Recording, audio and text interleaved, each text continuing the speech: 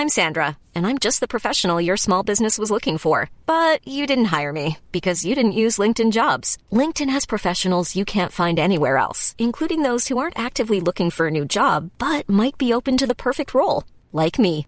In a given month, over 70% of LinkedIn users don't visit other leading job sites. So if you're not looking on LinkedIn, you'll miss out on great candidates like Sandra.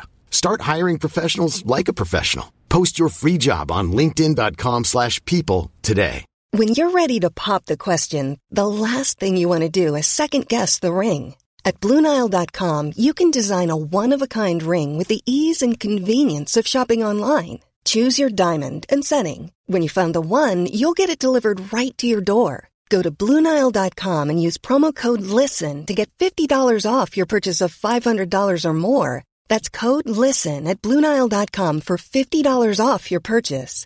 BlueNile.com, code LISTEN. Mom deserves the best, and there's no better place to shop for Mother's Day than Whole Foods Market. They're your destination for unbeatable savings, from premium gifts to show-stopping flowers and irresistible desserts. Start by saving 33% with Prime on all body care and candles. Then get a 15-stem bunch of tulips for just $9.99 each with Prime. Round out Mom's menu with festive rosé, irresistible berry chantilly cake, and more special treats. Come celebrate Mother's Day at Whole Foods Market.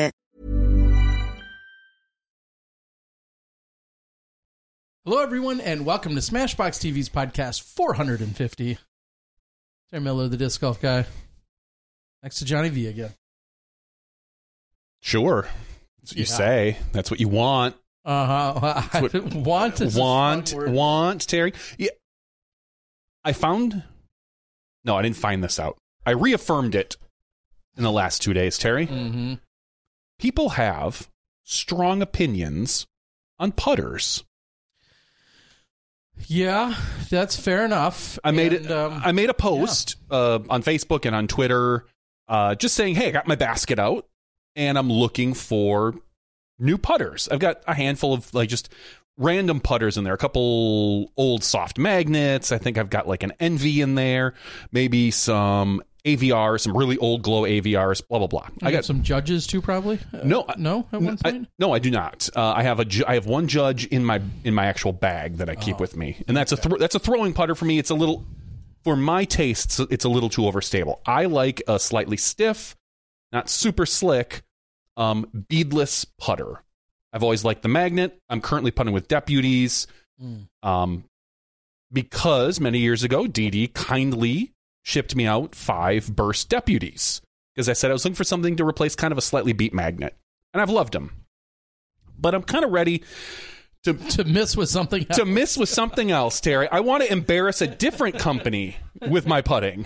What are you missing with today? Well, let me tell you what I'm missing with. And so I made a post out there saying I'm going to look for some putters, and just threw it out there. That's right there. I know. Asking for what's your favorite color and what's your favorite thing to get in a player pack. Oh no, it's worse than your favorite color, because a favorite color I understand. But in general, a lot of people are throwing things out there at me, obviously. And I did make a small order of Pures and the Stone Steady BLs. Yeah. I'm going to try those. And then if it's nice out, I might come down to the tournament you're running this weekend and fondle some putters and see what feels good in the hand. Yeah, because I figure if it feels good in the hand, they'll hold any line too. But it feels good in the hand. Good for amateurs, good for professionals. That's what you need. They're good in wet conditions and dry conditions. Headwinds, tailwinds, crosswinds. Yeah, they'll hold up. I've got what you need. Just come down and do some shopping. I bet you do. Terry Miller. If the weather's nice, I'll come down and fondle some of your putters. But and if it's not, you'll come down and fondle some of my putters. I mean, if the opportunity, if the offer is there, so I'm going to give those a try. I figure if the best putter in the world, Andrew Marweed, uses them, yeah, it's definitely the putter, because he was the best putter in the world when he was putting with Innova putters. I don't know if he was. Yeah, I think he's got a title. Statistically, I'm not sure. The best putter in the world. I think it was Matt Bell. And then, you know what? And then Andrew Marweed shows up and he gets... So I'm just saying, if they work for him, I'm going to give him a shot. Yeah, it's definitely the putter. Definitely the putter. It's not the years of practice. Nope. The talent, the skill. Yeah, the raw. It's definitely the putter, which is funny. And I think, I want to say it's maybe a more recent Discraft commercial. I think if both Paige and Missy Gannon both kind of talk about how what discs that they're using, and then how they always fall back on the stock plastic. And then I think, well, is that because they're consistent, or is that because those were different? And then I don't know, some of the commercials out there, and this is, can be interpreted multiple ways. Yes, exactly. There's a lot of different commercials, and then we know with Lone Star, are they consistently consistent? It's the quality. Are they quality of the quality? I don't know. It is the quality. And Lone Star, as many of you have seen for their commercials this last weekend, as they were graciously our presenting sponsor, of course, of the tournament, which we're going to be talking about tonight.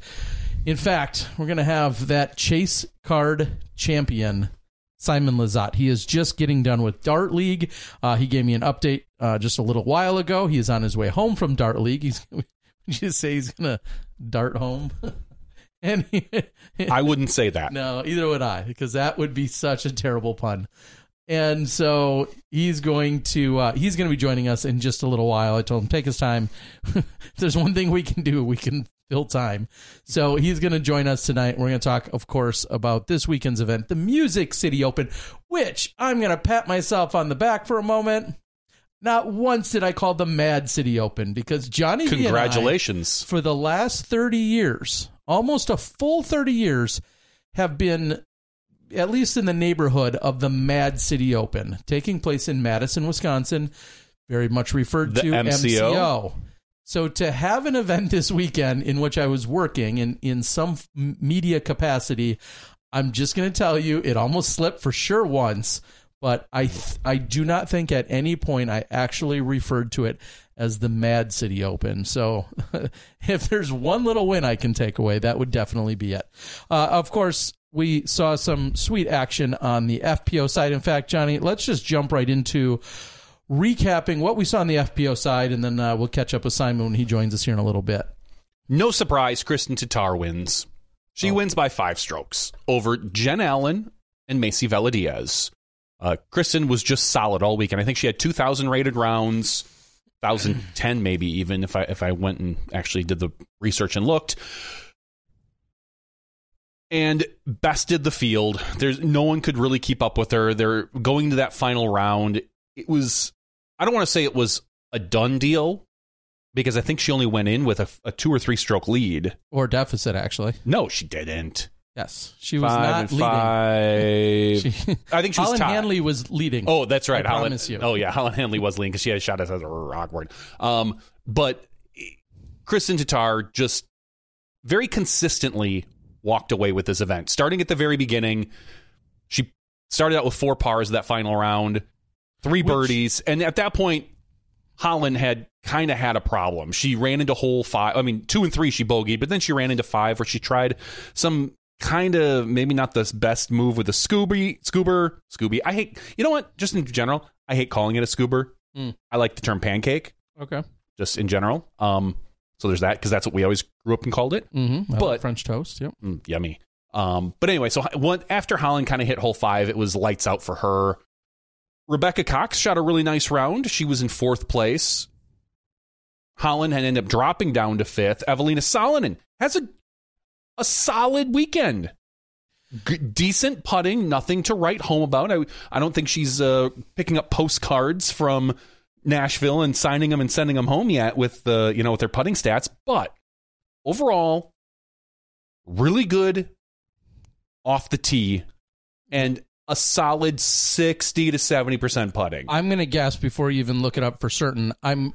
She almost always is one of the top contenders for leading from tee to green. Yes. And at one point she was this weekend, so she probably finished there as well. So we all know tee to green has clearly not been her problem. She almost always is a contender in leading that category. It's just getting it done once she gets closer to the basket. We see in the final round she was 64% in C1X putting. Didn't have any Circle 2 connections. I don't know if you can click on her overall profile and we can drill down a little bit more. But the tee to green, like we said, is almost always where she's leading in the strokes gain. She only had 5 OB strokes on the weekend. 16.89 strokes gain tee to green. Yeah. She lost about 7 strokes putting to the field. But that's not bad for what she's been putting up lately. Yeah. The problem is, though, you look at, she still ended up being, even though her putting was better, she was still 48th in putting out of 50-something, 50-something competitors. Yeah. Clearly, her tee to green is what is keeping her there in contention. Yeah. She was 53% from C1X, and that put her in 43rd in that category. So it's the tale of two stats. Yeah, the fact that she's leading, she's leading in Circle 1 regulation, and she's leading in Circle 2 in regulation. I get all that, but this is better. This is an improvement. Certainly. So we're going to look at the positive for Evelina. Of course, we're not here to harp on her. I think she's well aware of her putting woes. You guys do not need to post about it. Correct. She is making an effort, which is great. So ultimately, congratulations, Evelina, on getting into that top 10, which she hasn't really done recently. And so maybe she can keep it. Maybe this is a good springboard into Blue Ridge, which is this weekend, and then the Champions Cup. Because I'll tell you what, I truly believe at Champions Cup, and I don't want to get into a whole preview show on this, putting is going to be less important at Champions Cup in the grand scheme of things, because the course is so wooded and long. Getting to the green is going to be slightly more important than putting. You still need to put the putt in. 3 putting isn't going to help anybody, but if you can eliminate one of your weaknesses, it only helps you. Outside of Evelina, we go 7th place. That's Missy Gannon. 8th place, Heidi Lane, tied with Sarah Gilpin. Sarah Gilpin's a name we haven't really talked about this year at all. I don't know if she's really been anywhere. Well, we saw her, the Sarah Gilpin, after round number 1. She had a very, very consistent round number 1. Yep. And in doing so, that put her on the lead card for round 2. And obviously brought her into the conversation, because the last time we saw her, I believe the last 2 times we saw her were as a featured player at the Des Moines Challenge last year. And then also what even more so stuck out for me was seeing her at the 2021 Worlds in Utah. Oh, sure. But I'm talking this year in general. We haven't really seen her. For certain, yes. So good to see her. I mean, and then if you look at just even her final round, she had 1 bogey and 17 bars. Consistent. Yes. She's not necessarily getting it done with long-range drive. That's clearly where she comes up short, literally and figuratively, with her drives. But she also makes up for it when she's so consistent, especially on the putting green. So certainly good to see her again, though, this weekend. And running out the top 10 is Allie Smith. Allie Smith's a DGA-sponsored player. She was the Amateur World Champion. Was it last year? Two years ago? No. 2 or 3 years ago now. Was it that long ago? Yeah. God, time flies. But anyway, Allie Smith, rounding out the top 10. Just another name to kind of keep an eye out for. I think if Allie can stay on tour, she's got a lot of skills she can build upon. So she's not. Again, I've seen a little bit of Allie stuff. I don't believe there's anything that really wows you about her game, other than, like Sarah Gilpin, just pretty consistent, just pretty good all around. And I'll be the first to just admit this blindly here on camera. Did we see Allie jump into the booth and do commentary this weekend and maybe replace Madison for final round? And somebody can confirm. I didn't go back and watch post-production coverage, but I thought that was the case. And I'm sure there was probably a story or a reasoning to that, but if so, I don't know what it is. So you guys can, no surprise, you guys can educate us on that. But I feel like we saw Allie jump into the booth during that final round. And so I'm sure second round, Hype Man is telling us. Steve is saying that I'm right. Anyway, hopefully everything was all good. And then I guess maybe that answers the question. If Madison was back for the third round, then maybe it was just a matter of Madison needing a break or something of that nature. So, yeah, everyone's jumping in saying that she was in there for second round. Hopefully she did well. I'm going to assume that she did. But I thought I saw a picture of that. Madison had family in town. Okay. I appreciate that. I just knew I saw it, and I knew that I did not know the reasoning behind Madison didn't run it past you? No, surprisingly not. You'd think I'd make her do that, but yeah. I mean, you're the originator of the Two Hot Geese moniker. And I know. I'm wondering, do I get a cut, like, now that their merch is yet on another level? Will I be getting some royalties and cuts from all that? Yes, I would expect that. I would wait by your mailbox for that high percentage check. Okay.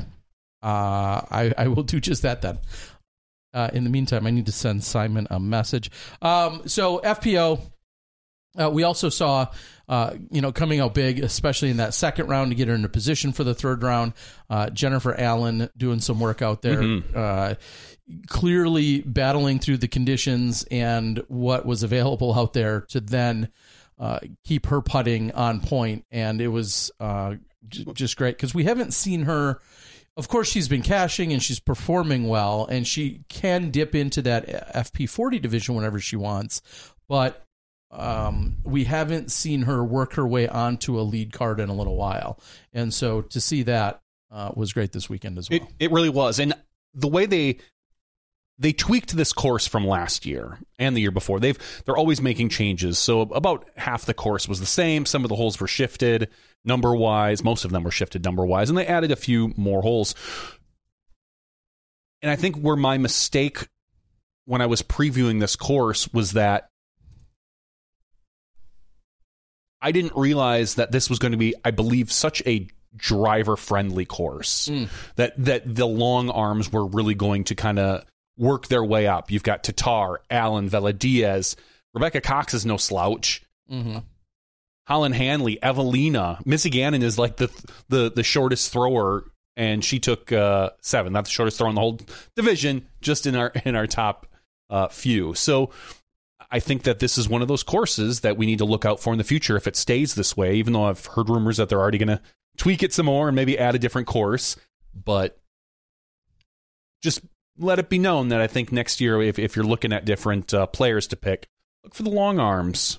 Yeah, and the history of this event in that it has moved to so many different venues throughout the last 8 or 10 years makes me wonder if this is exactly what we're going to see next year in terms of the same location. If they're going to continue to want to be on the Pro Tour, I think that's something we almost always take for granted too. Of course, we have our staples on the Pro Tour, but it's such a massive undertaking that you always have to wonder, how did it go for them? How did it go for the host city? Is it for them, their club, the organization, the main TD or an assistant TD? What were all of those experiences like? And just because you see an event one year obviously doesn't guarantee that you're going to see it the next year. Even if it was successful, there's still a lot of other factors that come into play in terms of being able to host that event. Now, clearly, it sounds like I feel like they have the long-term play. There was a lengthy conversation about the property that's across the street that could be available to possibly work into another course. There's a lot of different things that are at play there, but to me, I always think about, wow, you pulled it off, successful or otherwise, for any given event. Do you want to do it again? Because sometimes, like you see this after a lot of world championships, people are just spent. They're exhausted. They put their heart and soul into something sometimes for an entire year or multiple years.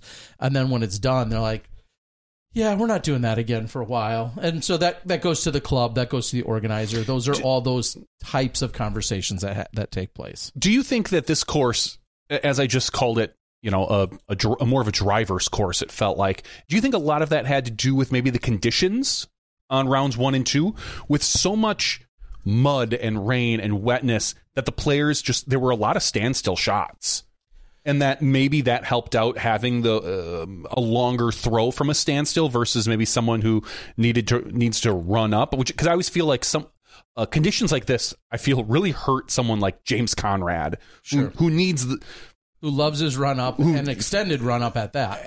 And my understanding is these pads were fine as long as you stepped over the mud to get on the pads. But if you track the mud on, it could become slippery. We saw players withdraw from this event on the MPO side. There was like 3 or 4 of them because they just, they were out of contention and the weather wasn't great. And it was slightly, well, I don't want to say dangerous because that might be putting it a little too much, but the conditions could lead to possible injury. So I'm wondering if that's, if the power, because Jen Allen has a powerful standstill shot. Yeah. I feel like it's both power and the fact that, and Macy leaned into this from the very first day talking about at the press conference, it leans into the fact that if you have a standstill forehand as well. I mean, standstill backhand, of course, is always great, even though it's a little bit more difficult. But if you are very comfortable with your forehand, you're probably comfortable with it being a standstill shot. And that was a huge advantage out here on this course for everything you just said. You don't need the run up. You're not slipping and sliding everywhere. So if you could stand there with a forehand, it certainly came to your advantage. In fact, Macy, and it is a little bit of a comfort thing regardless of the actual conditions, she just flat out said, she's like, I'd like to get into a position where I can always then be throwing a forehand, you know, as a second shot. So she had that game plan anyway. But, yeah, I feel like a forehand thrower had a distinct advantage out here this weekend. And that could be said of any heavily wooded course and any course when the conditions are terrible because you reduce all those run-ups and those slips and potential issues. So, yeah, it was a little bit wild to see because there was the conversation of mediocre to poor weather day one. And everyone kind of had this hope of, well, day 2, it's supposed to be nicer. Day 1, we may even skirt by with missing it. Well, it didn't. And then day 2 ended up being as bad, if not worse, than day 1. And then day 3, the clouds in the heavens just opened on Easter Sunday for everybody, apparently. And next thing you know, the sunshine was just abundant and absolutely beautiful out there. People were wearing gloves and mittens one day, and then 24 hours later we're in shorts and short sleeve shirts. So it definitely became a little bit more typical of a beautiful spring day in Tennessee as opposed to the first couple of days what they had. But that's spring. You never in most of our states, right? Though. Yeah, you never know what you're going to get. You can't. I saw some people online say things like, this is why you need to stay south of XYZ until May, which unfortunately doesn't make sense. You can't hover through Arizona, Texas, and Florida, maybe Mississippi for 2 to 3 full months. Yeah. So you're going to get some of these random weather occurrences. And I know the players don't love it. Me as a viewer, I kind of like to see the players struggle once in a while. I've said that about DDO. There's a limit. But playing in the wind is a skill that I want to see people have to do. And as I said, there's a limit. I don't want to see 50 to 60 mile an hour winds for 3 straight rounds. But if we got some players on the tee and they have to fight a 30 to 40 mile an hour gust once in a while, I get a little bit of pleasure out of that. I'm twisted though.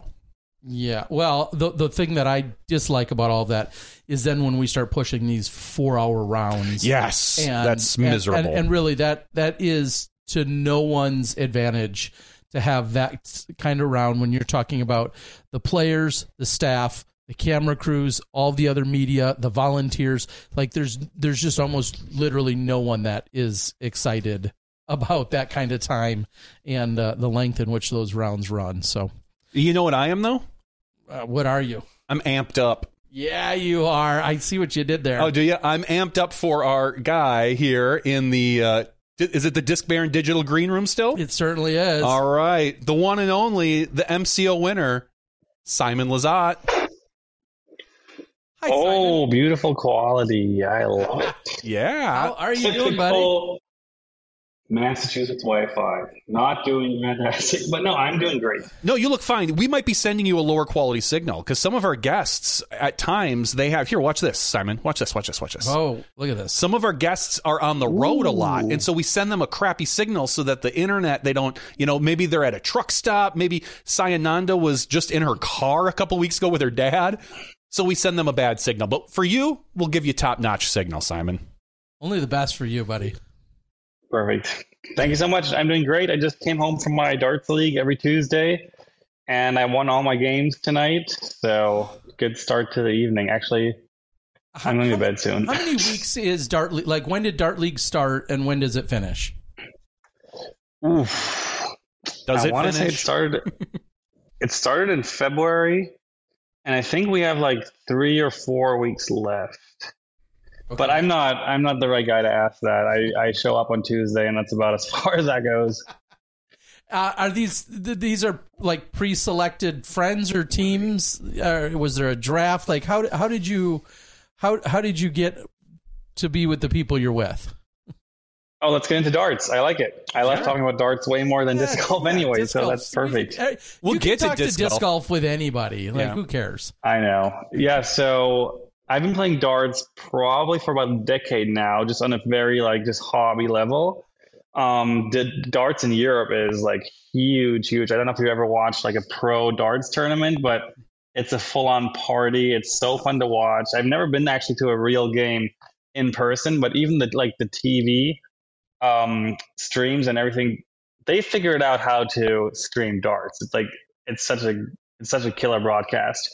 And I'm a huge fan of all the pros. So I started playing in Germany when I still lived back there, and almost like every other bar will have a darts board probably. And darts is growing really, really fast now. So when I got to the America, yeah, in some bars you find darts, but for some reason there's no real, I mean, there's a handful, but not really professional darts in America. It's not really a thing, which is kind of strange because I feel like darts should be like such an American game, but it really isn't for some reason. So I saw zero darts in Massachusetts or anywhere near me, and I kind of was always sad about that. There wasn't like a darts scene here until I once got a message from a man named Ray Carver, who is apparently a darts legend in the US, like one of the top 10 players from like back in the 90s, maybe even before that. And he's now a disc golf fan, and he reached out to me and asked me for a signed disc in exchange for one of his signed sets of darts. And he told me he used to live in Massachusetts. So I was like, hey, maybe he's my in to the darts scene here. And he gave me the contact to Kirsten, and she is like the darts person in New England, basically. She has all the connections. She sets everything up. She runs tournaments. And I found out that basically New England is the biggest darts scene in America, and especially Massachusetts. It's everywhere. You just got to know where to look.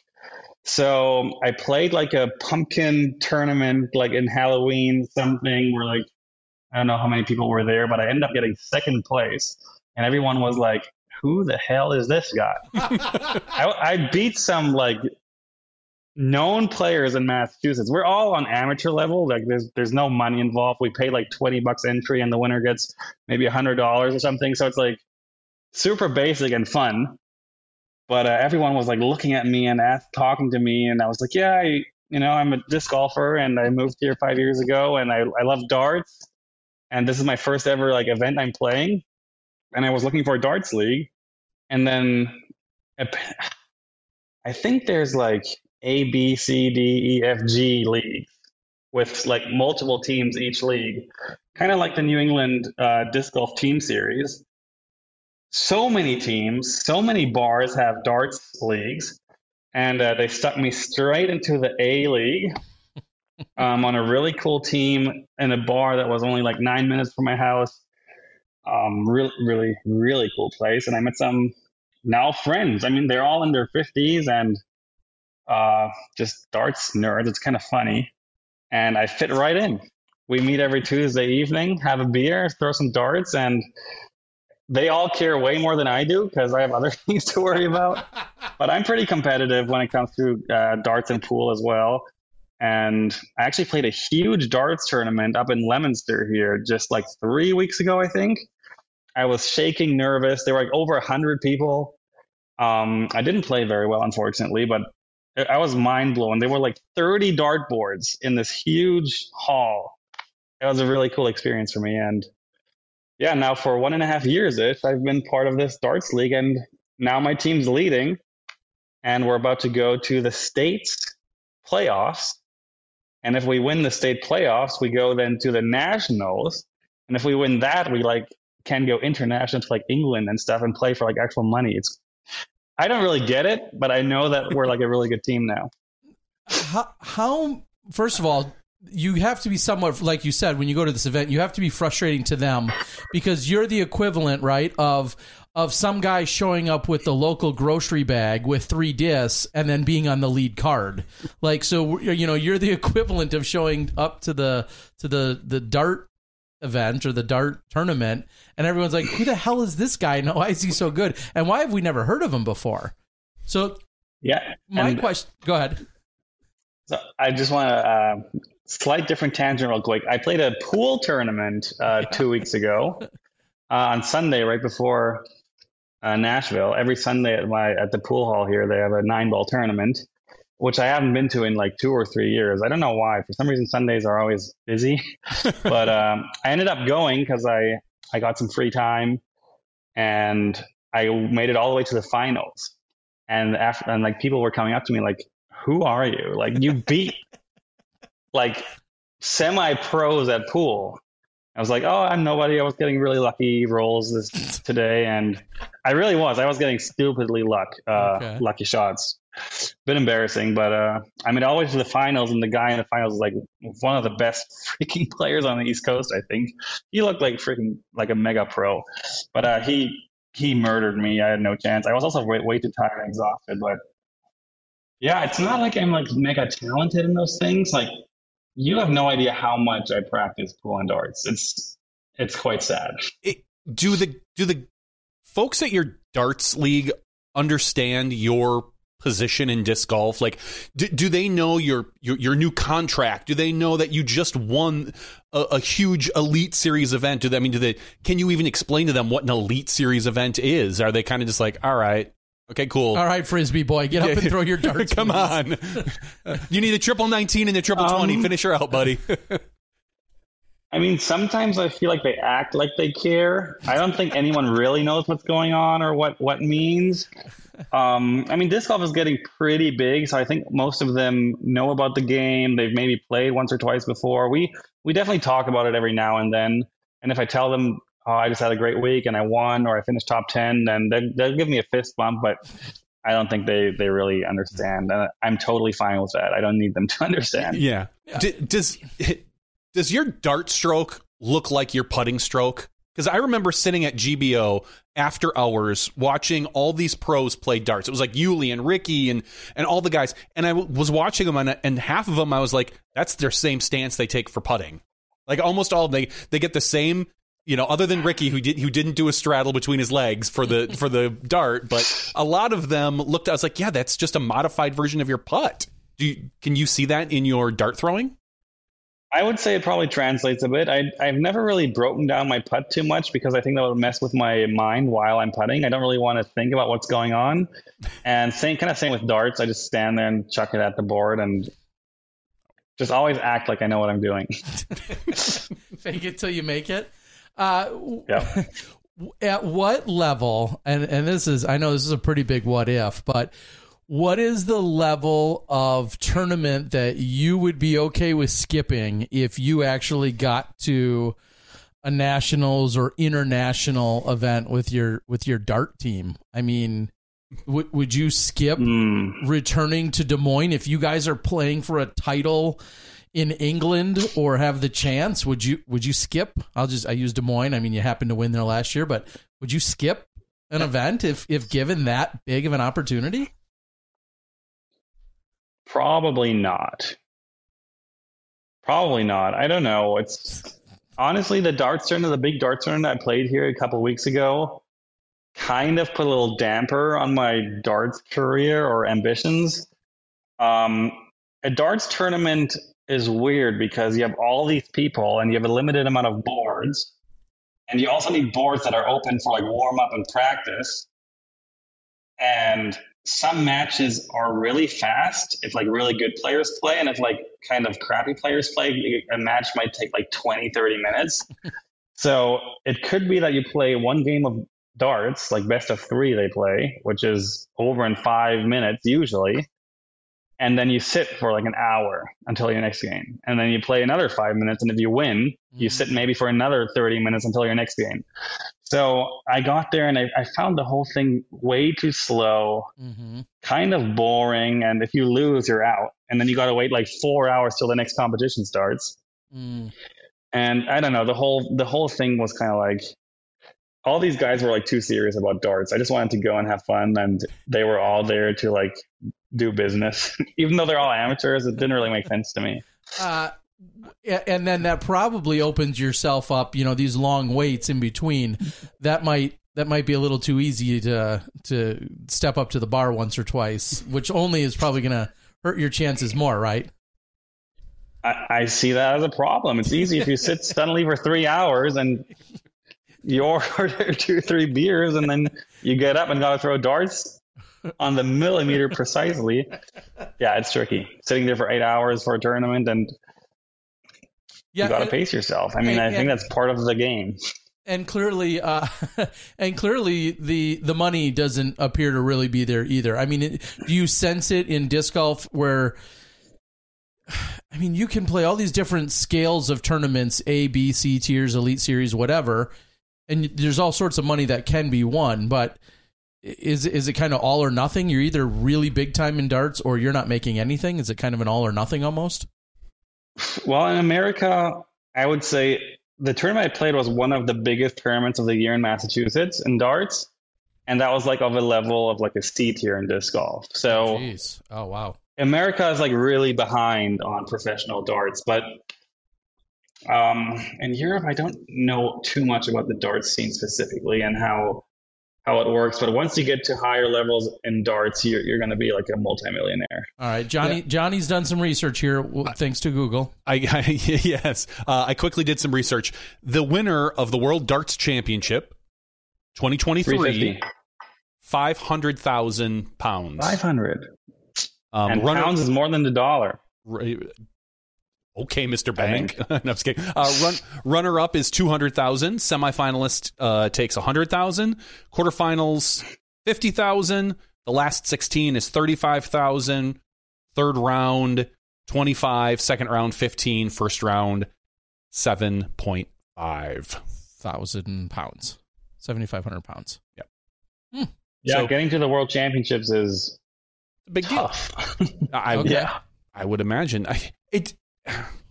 And they're playing cricket at this World Championship, right?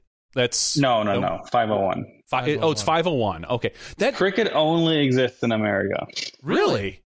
Jinx. Yeah.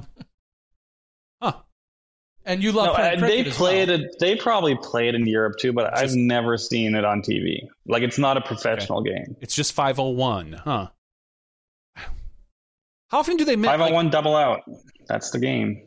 How often do they miss? Like, at some point, it feels like it's you. It's a board. There's no defense.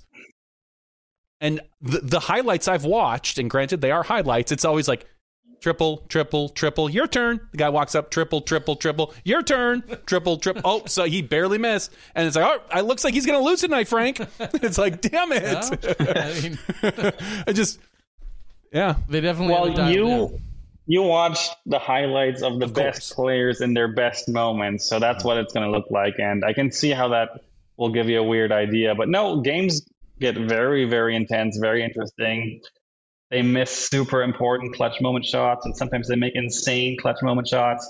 Like any sport, really. It goes back and forth. Underdogs sometimes beat a total favorite. But there is those 3 to 5 guys that always kind of end up on the top. Those are just like total robots, machines. Unbelievable, in my opinion. Those guys are so freaking good. And actually, the current world champion, I'm pretty sure I've mentioned this on a different podcast before, but the current world champion, Michael Smith is his name. He's from the UK. He follows me on Instagram, and he actually followed me on Instagram before I even followed him on Instagram, because he said during the pandemic, like in lockdowns and his hotel rooms, he was bored going through YouTube, and like a Jomez video popped up, and he's never played disc golf, but he said he became super into it, like watching disc golf. and I was one of his favorite players. So I was like so starstruck when I went to his. I once went to his Instagram because I wanted to check if he posted something about an incident that happened during a tournament, and then on his profile it said "follow back," and that was one of the most intense moments of my life where I was like, "What? My freaking darts idol follows me, and I didn't even know it." So that was pretty cool, pretty special. And we've talked back and forth many times. He had the best season of his life last year, and I had the best season of my life last year. And we were like messaging back and forth. We won a couple tournaments actually on the same weekend, which was kind of awesome.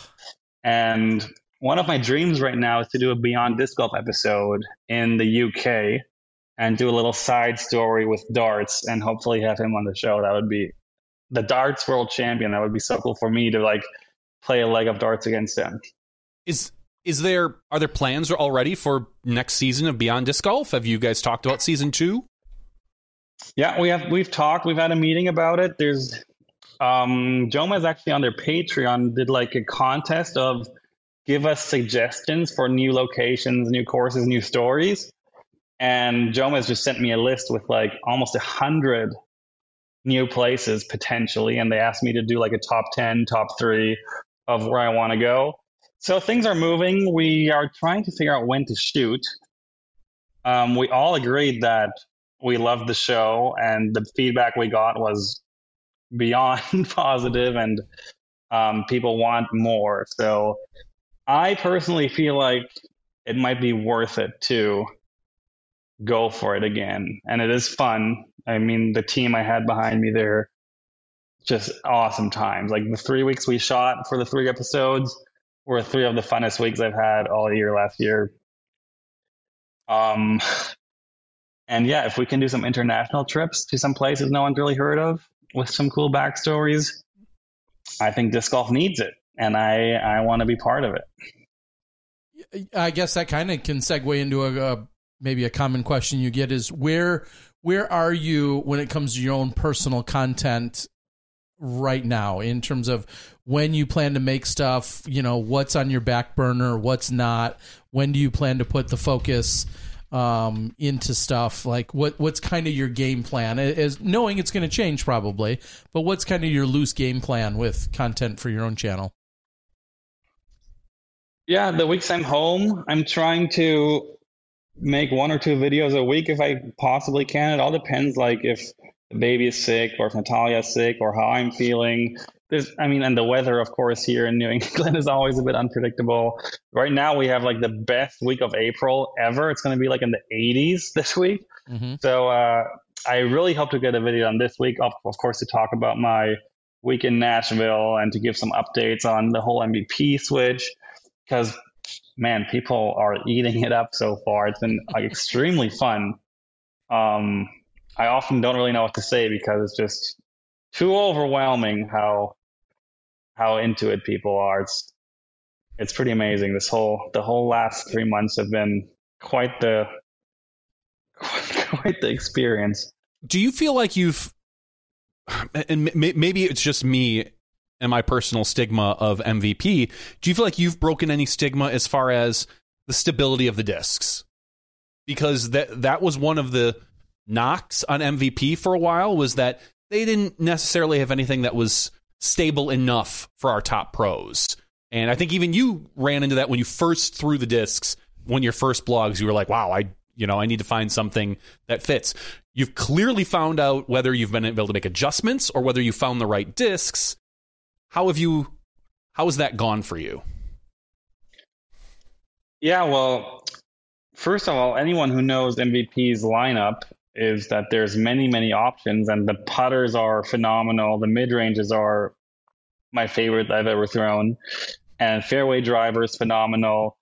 Distance drivers was this one slot, like 11 and up. They don't even have a 12 speed, which is pretty strange considering all the other companies that's like their number one seller. So like 13 and the 14 speeds were what I was working with, and it took me weeks to like find the right ones. And now the white disc with the black rim that I'm throwing is the Dimension. And even though the rim is borderline too thick for me. I have pretty long fingers, big hands, so I can manage. But stability-wise, that disc is like right on the money for me. I can throw it just dead straight, and it's a 14-speed, and it's so consistent for me. And then the Delirium is kind of the little brother to that has a little bit flip up to it, or for rollers and stuff. But no, the first week, I instantly knew that I was not going to have an issue. I was slightly worried about distance drivers, but I don't know if you know Brad and Chad, the two owners. They're masterminds, and we'll work together and figure everything out. That if there's still some open slots that I need filled, we'll figure it out. We're working on stuff already. It just takes. You guys know how discs are made. It takes forever to make a new disc. And you say that they don't even have a 12-speed, and I kind of chuckle at that, thinking, who's 12-speed? We all know that there's no true, like, this is a 12-speed driver. Your 13-speed might be equivalent to a 12-speed of something else, and flip a coin. Yeah, the benchmarks aren't exactly there. Correct. I mean, no one's asked me to throw them yet, and I judge them. Well, MVP really wants to be different. They don't want to do anything like anyone else. They want to do it their own way, and that's what they're going to do.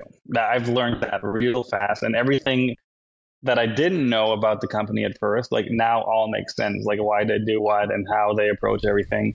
It's like, it all makes sense. They just want to do it different. They want to do it their own way. They didn't copy anything from anyone, and they think they make the best product. And so far, I can't really disagree.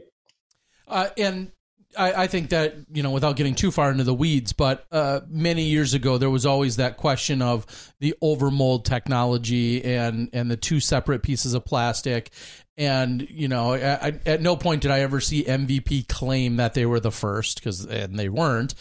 We had seen that done by Odyssey or the Quest AT disc. We saw that done by Innova in some capacity. Latitude at one point dabbled in it and essentially discontinued doing that with their molds. So it's not like it's, completely revolutionary in that sense, but clearly they're the ones that are banking on it and continuing to push it forward more than anyone else. Do you think, whether it's what you're doing or just what MVP in general is doing with their success, do you think it's going to maybe kind of quietly nudge or encourage anyone else behind the scenes to be like, hey, maybe we should be dabbling more in this, or maybe we should revisit that topic? Do you think we're going to see that by any other manufacturers? I don't know. Well, I think it was you actually that interviewed me at the time in Vegas when I talked about the robot. You were there, right? Mm-hmm. Mm-hmm. I think I'm still working on that, by the way. Things are moving slowly but surely. If we can build this throwing robot and we can have it throw exactly the same twice in a row, and we can prove that gyro flies, I don't care how much further, like let it be 1%, let it be 10%, whatever. I think then we'll see something. But other than that, I think to the human eye, you can't really feel a difference. Do you feel like, whether it's MVP that helps make this happen or any other entity maybe that wants to challenge it, do you feel like we should see another distance competition soon? And I know the, like, Wiggins and the breaking the world record isn't maybe even the concern, because that was such a unique, day and situation. But just in general, get the top 10 distance throwers, MPO and FPO, put them out in some kind of legitimate contest, and who would that benefit the most? Maybe is the best question. Hard to say. I mean, I've dreamt about the way I would like to see a distance contest is at night with floodlights. I've talked to Jonathan from Jomez a couple times about this, that we want to make it happen. Is that because of air density, or is that what's the logic to? I think it'll be easier to film. Oh, okay. I think it's easier to film because in floodlights, everything is way easier to see. Okay. I think if we have like a golf driving range that has obviously lit up, and then behind the throwers, we have like some bleachers for, I don't know, like 200 people, and do it in Texas, maybe Dallas, and getting 200 people to watch top 10 distance throwers would be super easy. And get 2 or 3 drones out there, get some super hype commentators out there, get some good music. I think we got something there. It might be a good broadcast. Might be worth it financially to rent out the driving range to light it up for 2 nights. I mean, I think there's a fun concept there to be had with a driving competition, and then there's also, as I think maybe Terry was alluding to, a true distance competition like we used to have in the desert, being that, as we know, no one may ever break Wiggins' record. It just might never happen. But it is that was years ago. And I think there is some value in players that maybe want to see who the furthest throwing players are now. Is it still Double G? Is it still Wiggins? Does Gannon Burr step up? I don't necessarily know if you would participate these days with your elbow, but I think there could be, and for manufacturers, there's obviously going to be some advantages there because everybody wants to say we've got the furthest throwing player on the planet right now, whether it's a world record or not, we don't care. But right now, so and so throws further than everybody else. I think there could be a lot of fun there and some advantages to maybe manufacturers to make it happen. All right. Yeah. Sounds like you're in charge. I mean, if I can't throw, I still want to be part of it somehow. Maybe as a You're the hype side man. commentator or the hype. I'm not sure I'm a great hype man, but I could be like maybe analyzing some throws or technique, or I don't know, something. I could maybe be the DJ. No, that's Kevin Jones. But I don't know. Maybe I'll be a freaking cameraman. I don't care. I want to be there. Just you want to be there. You just want to be there. Well, speaking of equipment, have you? How much research have you put into the amp that you're going to be purchasing? I think I Googled best amp, and that's as far as I went. And I scrolled through some answers, and it was a bunch of numbers and letters next to the amp name, and I was like, okay, I'm done for now. Okay, all right. But an amp is absolutely in the cards so that you can plug in your trophy guitar and you can play it. I don't think you're going to wait too long for that to happen. Okay. I bet you it's a video in the next 2 to 3 weeks. I smell a video coming. So maybe 3 days. I do want to touch on real quick, because this was talked about in your conversation with Perks as you were closing out for the tournament and the win. It was kind of understated maybe a little, but you're leaning toward the idea, and you referenced it. You're leaning toward the idea of getting out of the weather that Massachusetts offers. And you've been there for 5 years, and you like the idea of playing disc golf year round. Obviously, we've seen a large shift of people kind of migrate into, the Florida area, various parts of Florida, or Arizona. Yep, including Macbeth, who has obviously moved down there, and Wysocki mentioned Florida at one point, but then settled on Arizona. Like you said, how quick and how serious is that for you? That idea of moving. I'm struggling to answer that because I've been thinking about it for at least 2 years, and I always thought, okay, well, next offseason I'm going to do it. Okay, next offseason I'm going to do it. Now I feel like we're in a position where we more realistically could do it financially, and because Natalia quit her job. Mm-hmm. It makes more sense now than it has ever before in the last 5 years. But no, I wish there was like a perfect place, but I think everyone knows, like, no matter where you go in the world, there's pros and cons. And I've been thinking about it for literally 2 years. And as I said before, that going on Zillow is like my favorite thing to do, and looking at neighborhoods and houses. And I go, of course, to UDisc and check all the courses that are near. And Charlotte is obviously the obvious answer for that checks most boxes.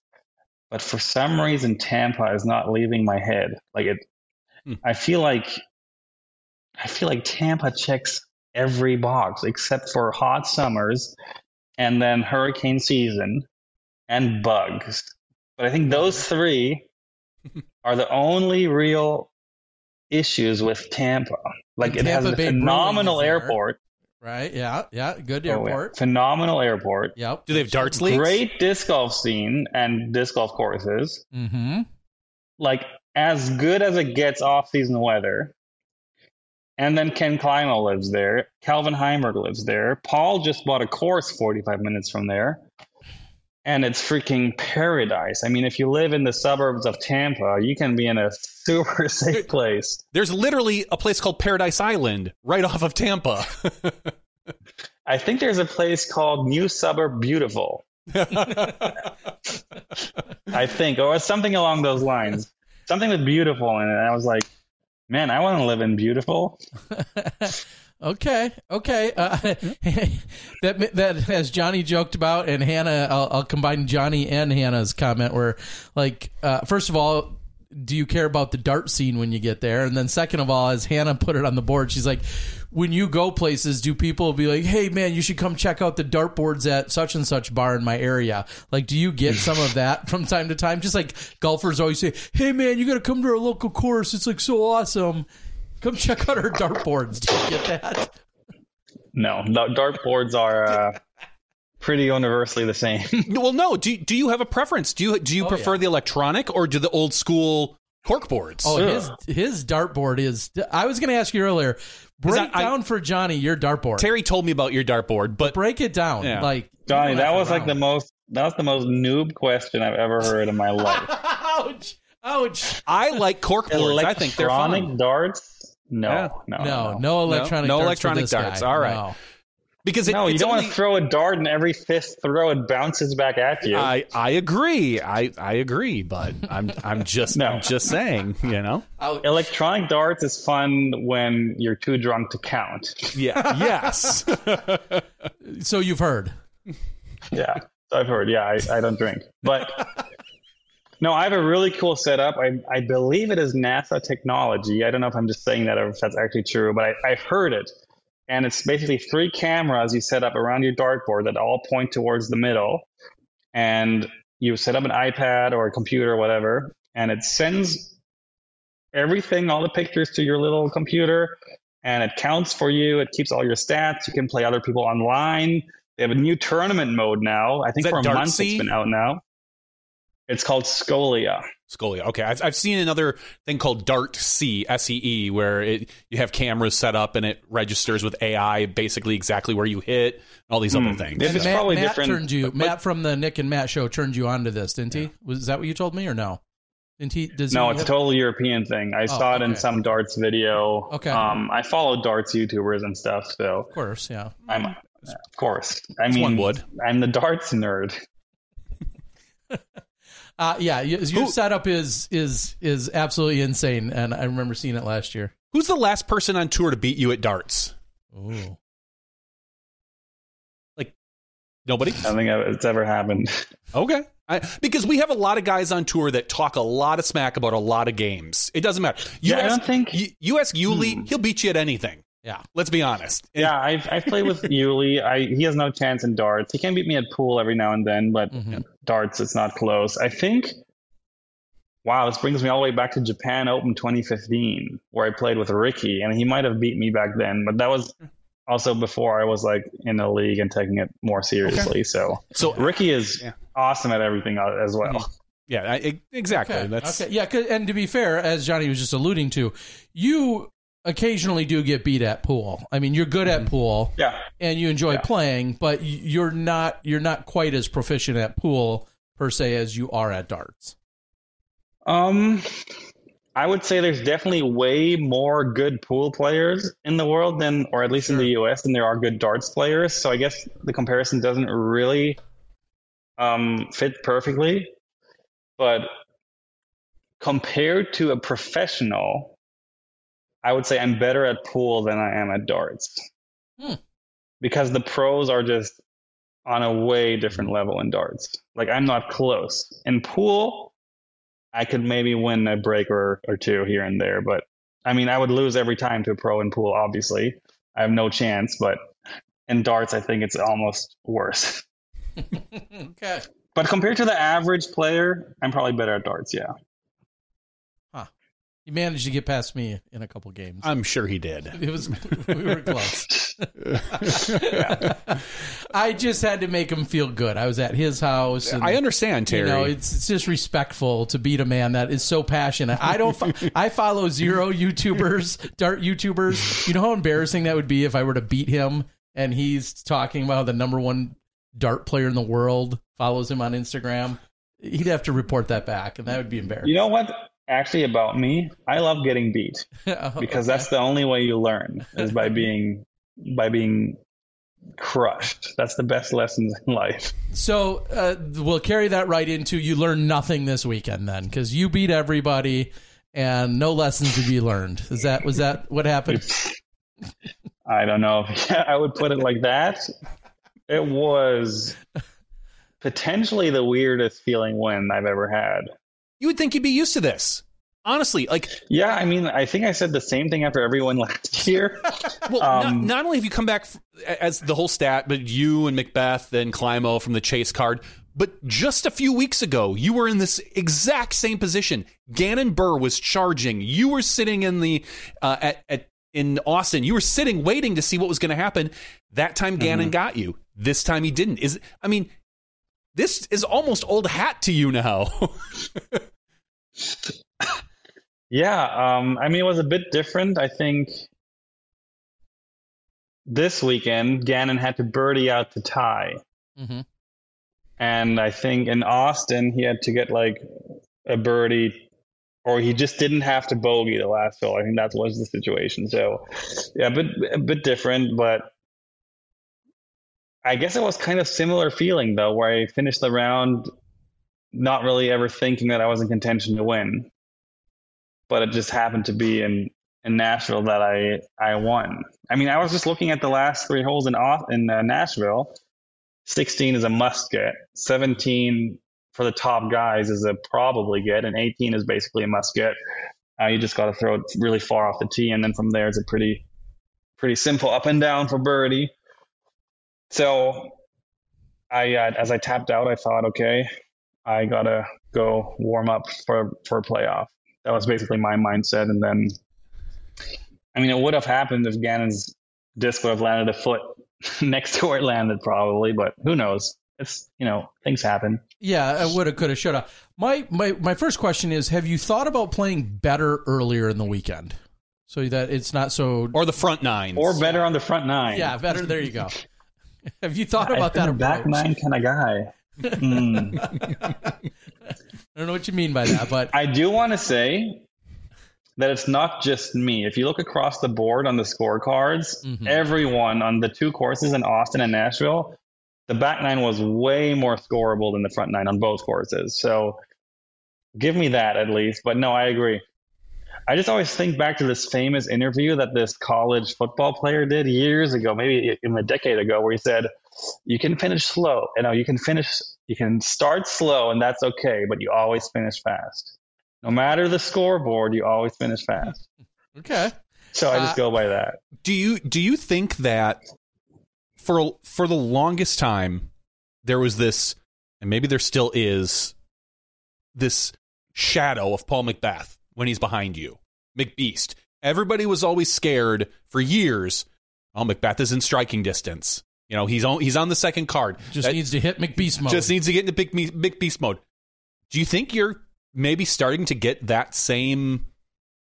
You're a different person. You have a different attitude than Paul. You come off differently. But do you think the other players are looking at you now like, Jesus, Simon's... What if Lizotte goes off? What if Lizotte goes off in the back nine? Like, he's on the chase card. He could win.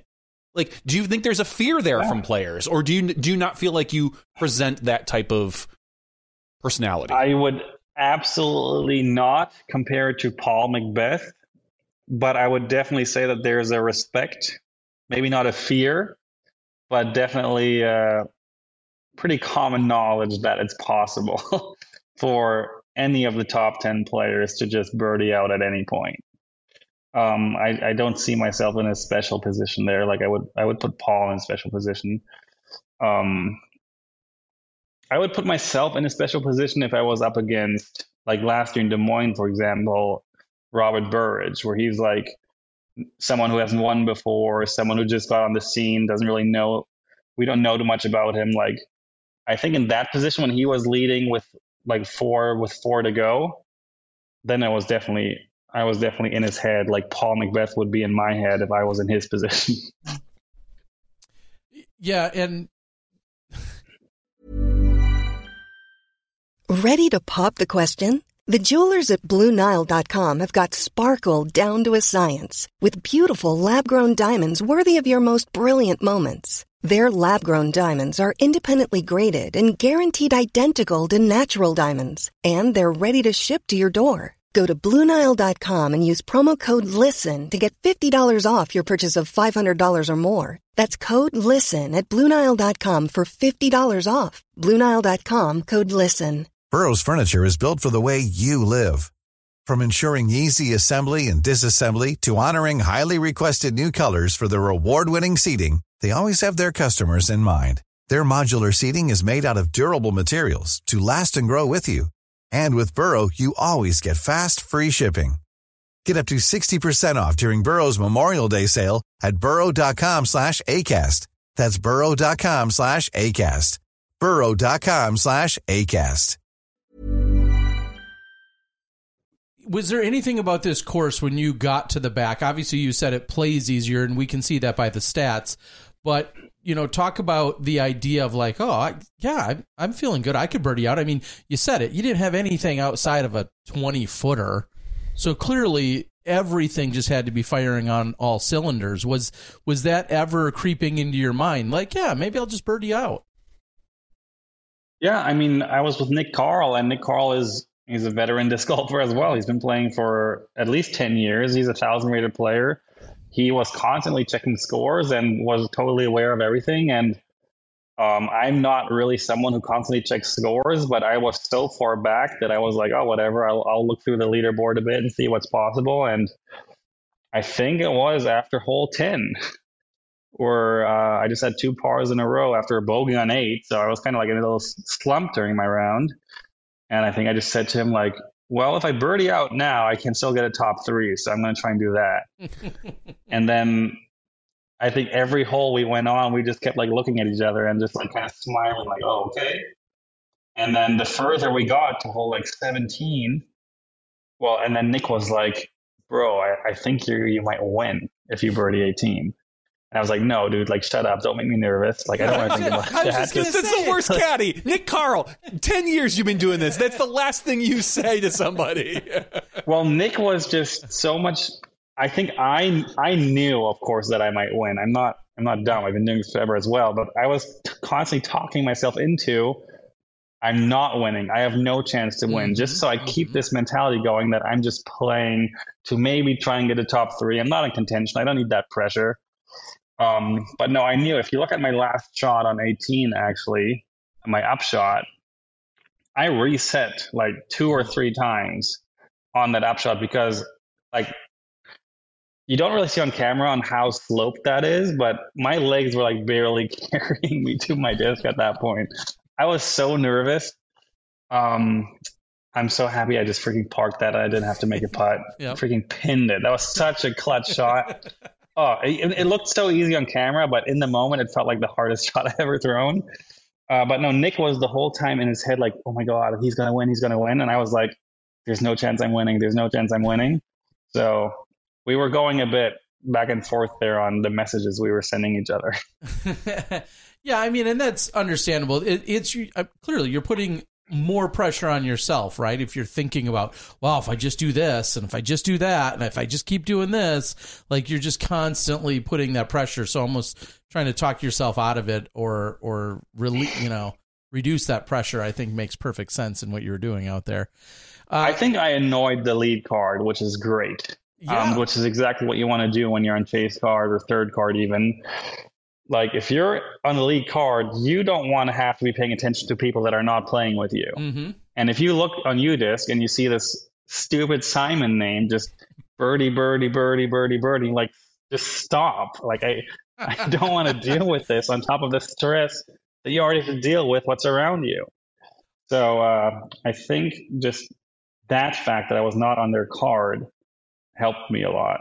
I mean, you kind of almost exactly said what Gannon Burr said, I believe, after day 2, where he said, I do want to get in the other players' heads. And he didn't mean like, oh, I'm going to call him on a petty foot fault, as in I want to be playing to the point where somebody else has to take notice, or somebody else is thinking, man, this guy's on fire or whatever. But he said those words. He goes, I want to get in the other players' heads. And that's exactly, you just described, that's exactly what you did. You had to have gotten in their heads as they're all like looking and seeing what you were doing. What a weird pressure too, like you said, because you're worried about the people you're playing against. So-and-so just missed that putt. I've got a stroke there, but I have to think that for so long we haven't seen people come off chase cards. Decades, it feels like. And now, recently, so if you were on the lead card, it was kind of like you looked at the 3 guys next to you and you're like, cool, one of us is going home with this trophy. That is gone. That idea has to be eliminated. There has to be a different feeling now that the lead card has, like, oh, cool. It's not just us guys. There's the guys back there and maybe even 2 cards back. You don't know, depending on how compressed these scores get. It's a different mentality now to be on the lead card. It's not that same. It almost felt I don't want to say relaxed because it wasn't, but you knew your competition. You could watch them. It's not the case anymore. Simon's a proof. I mean, it's different from player to player a bit, of course, but I think a lot of players would agree with the statement. It's better to be in second place, a stroke or 2 behind the leader at the beginning of the last round, than it is to be in first place, ahead 1 or 2. Because you want to be the chaser, you don't want to be the chased. I mean, some people like being the chase, but I think that's minority. My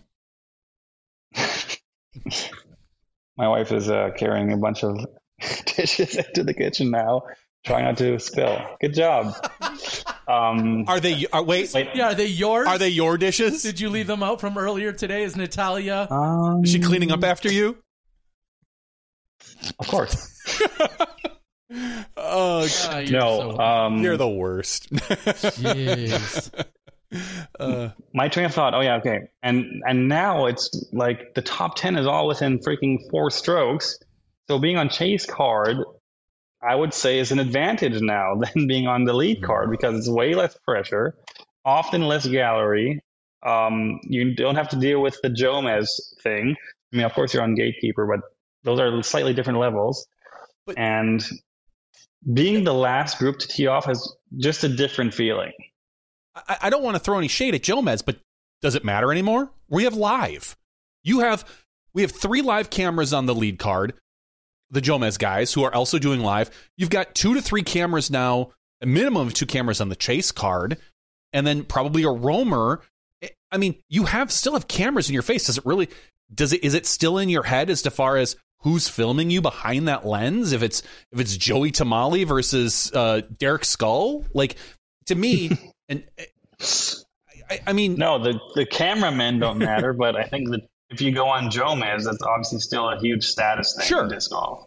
I'm just thinking like that to me feels so secondary, and obviously I'm not there, so I rely on what you guys say versus the live because the cameras are there.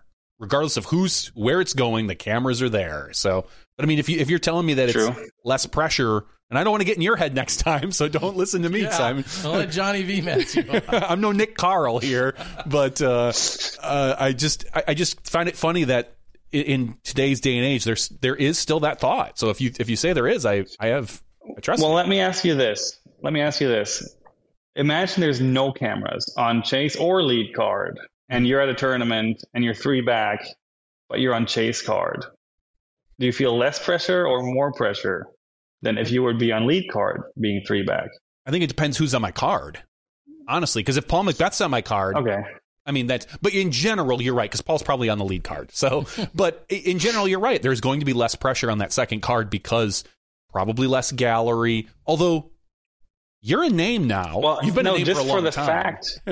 I know the players matter, of course, but just for the fact that you're not lead card makes a difference. Even though I believe that. What I want to look at, and this obviously feels eerily similar, which is why I actually clicked a few more buttons to back up my point. Oof. Last year, I'm going to read this off for you.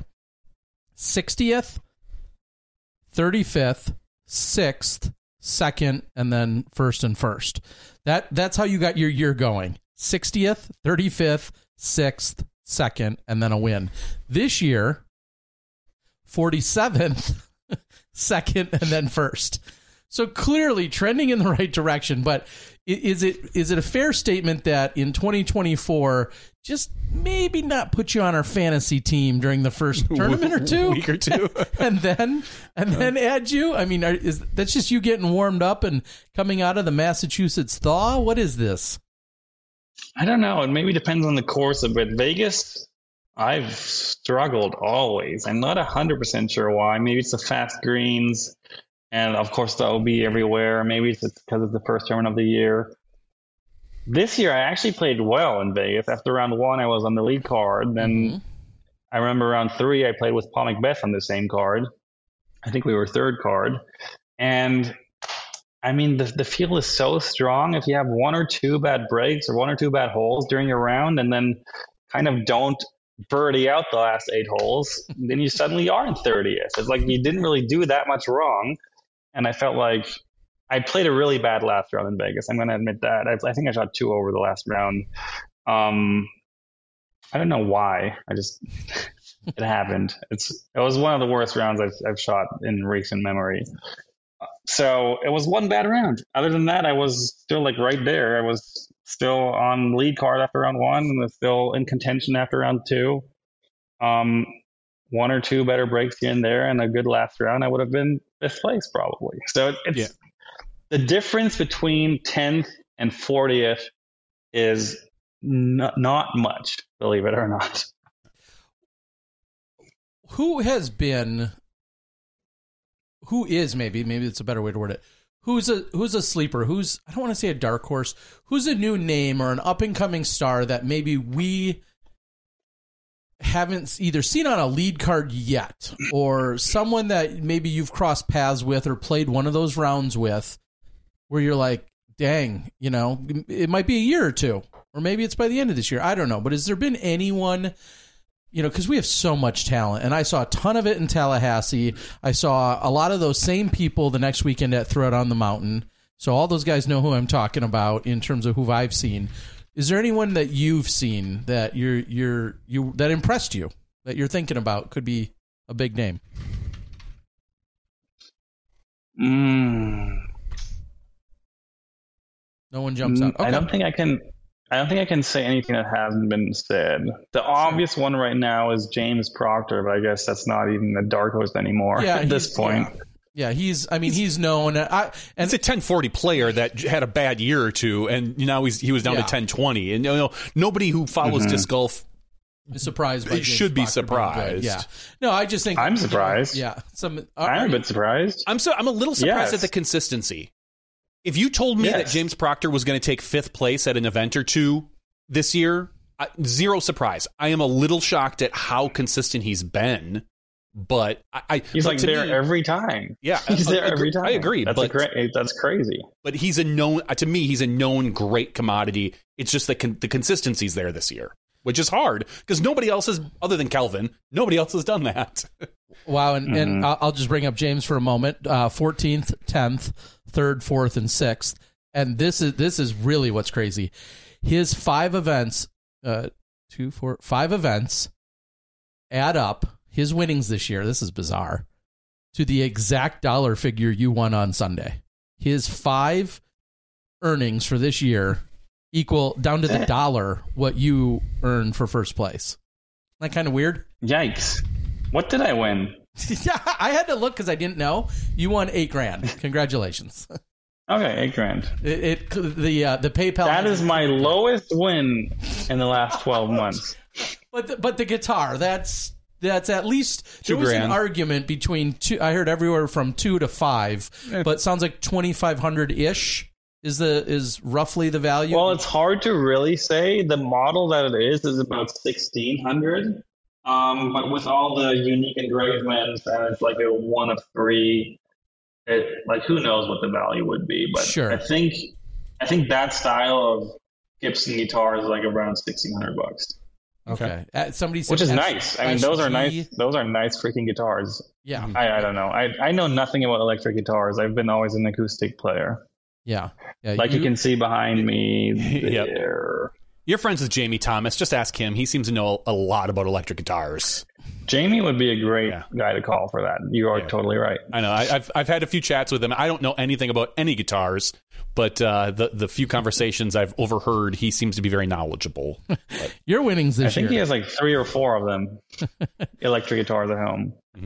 $353. 4,000. I cashed in Vegas? Yeah. Cash streak. Breaking news. He's like, cool, let me check my PayPal. $353 in Vegas, which, you put that on roulette in a couple spins.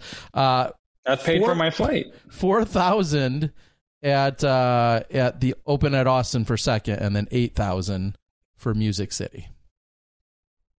Yeah. Do you know your PayPal login? Do you bother anymore?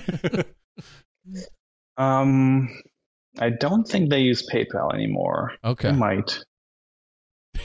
I mean, with my wife does finances. You might have to ACH it or something. Oh my gosh! All right, I'm going to put you on the spot now. Oh hot seat. What? You've sucked at the majors. Ouch. What do you? Don't sugarcoat it. I'm not gonna. What are you gonna do in 2 weeks? Yeah, are you gonna suck again? Like I've looked. Like you've done. Probably suck. No, I don't. I don't want you to, Simon. Stop that. Kick Nick Carl out if that's what it takes, and play well. I don't care about Nick Carl's. Nick Carl's not on my fantasy team. Simon might be. But honestly, your track record has been great at the elites, poor at the majors over the last 2 to 3 years. Is that just bad luck and bad timing? Is that pressure? Well, where do you? I'm going to say something. What do you need to do? I'm going to say something a bit annoying about W.R. Jackson. Okay. And I know it's a great course. I personally love the course. It's one of my favorite wooded tracks I've ever played in my life. That being said, last year Paul Macbeth shot a 16 under after he shot like a 1 over or something. Mm-hmm. It was something along those lines. And I could make a huge bet that in the 16 under, he didn't play like phenomenally better than he did the day before. This is a course that is fantastic and loved by everyone and by me as well. I'm looking forward to playing it again. But you need to get freaking lucky. A bit. I'm not saying the luckiest player is going to win because we're going to see the top 5 again that we already know who is going to be the top 5. But if it's not your weekend on W.R. Jackson, there's literally nothing you can do. Like, you can throw phenomenal shots and get so screwed there. And I felt like last year there I played pretty well and just things were not kicking my way. Like, some holes, there's trees in the middle of the fairway and you throw the shot exactly how you wanted it. And for someone, it'll hit a tree and drop to the fairway. For another one, it'll kick 20 feet into the jail. For another one, they'll miss the tree by an inch. And if you just touch the tree by an inch, it's the worst kick you can possibly get. It's just like,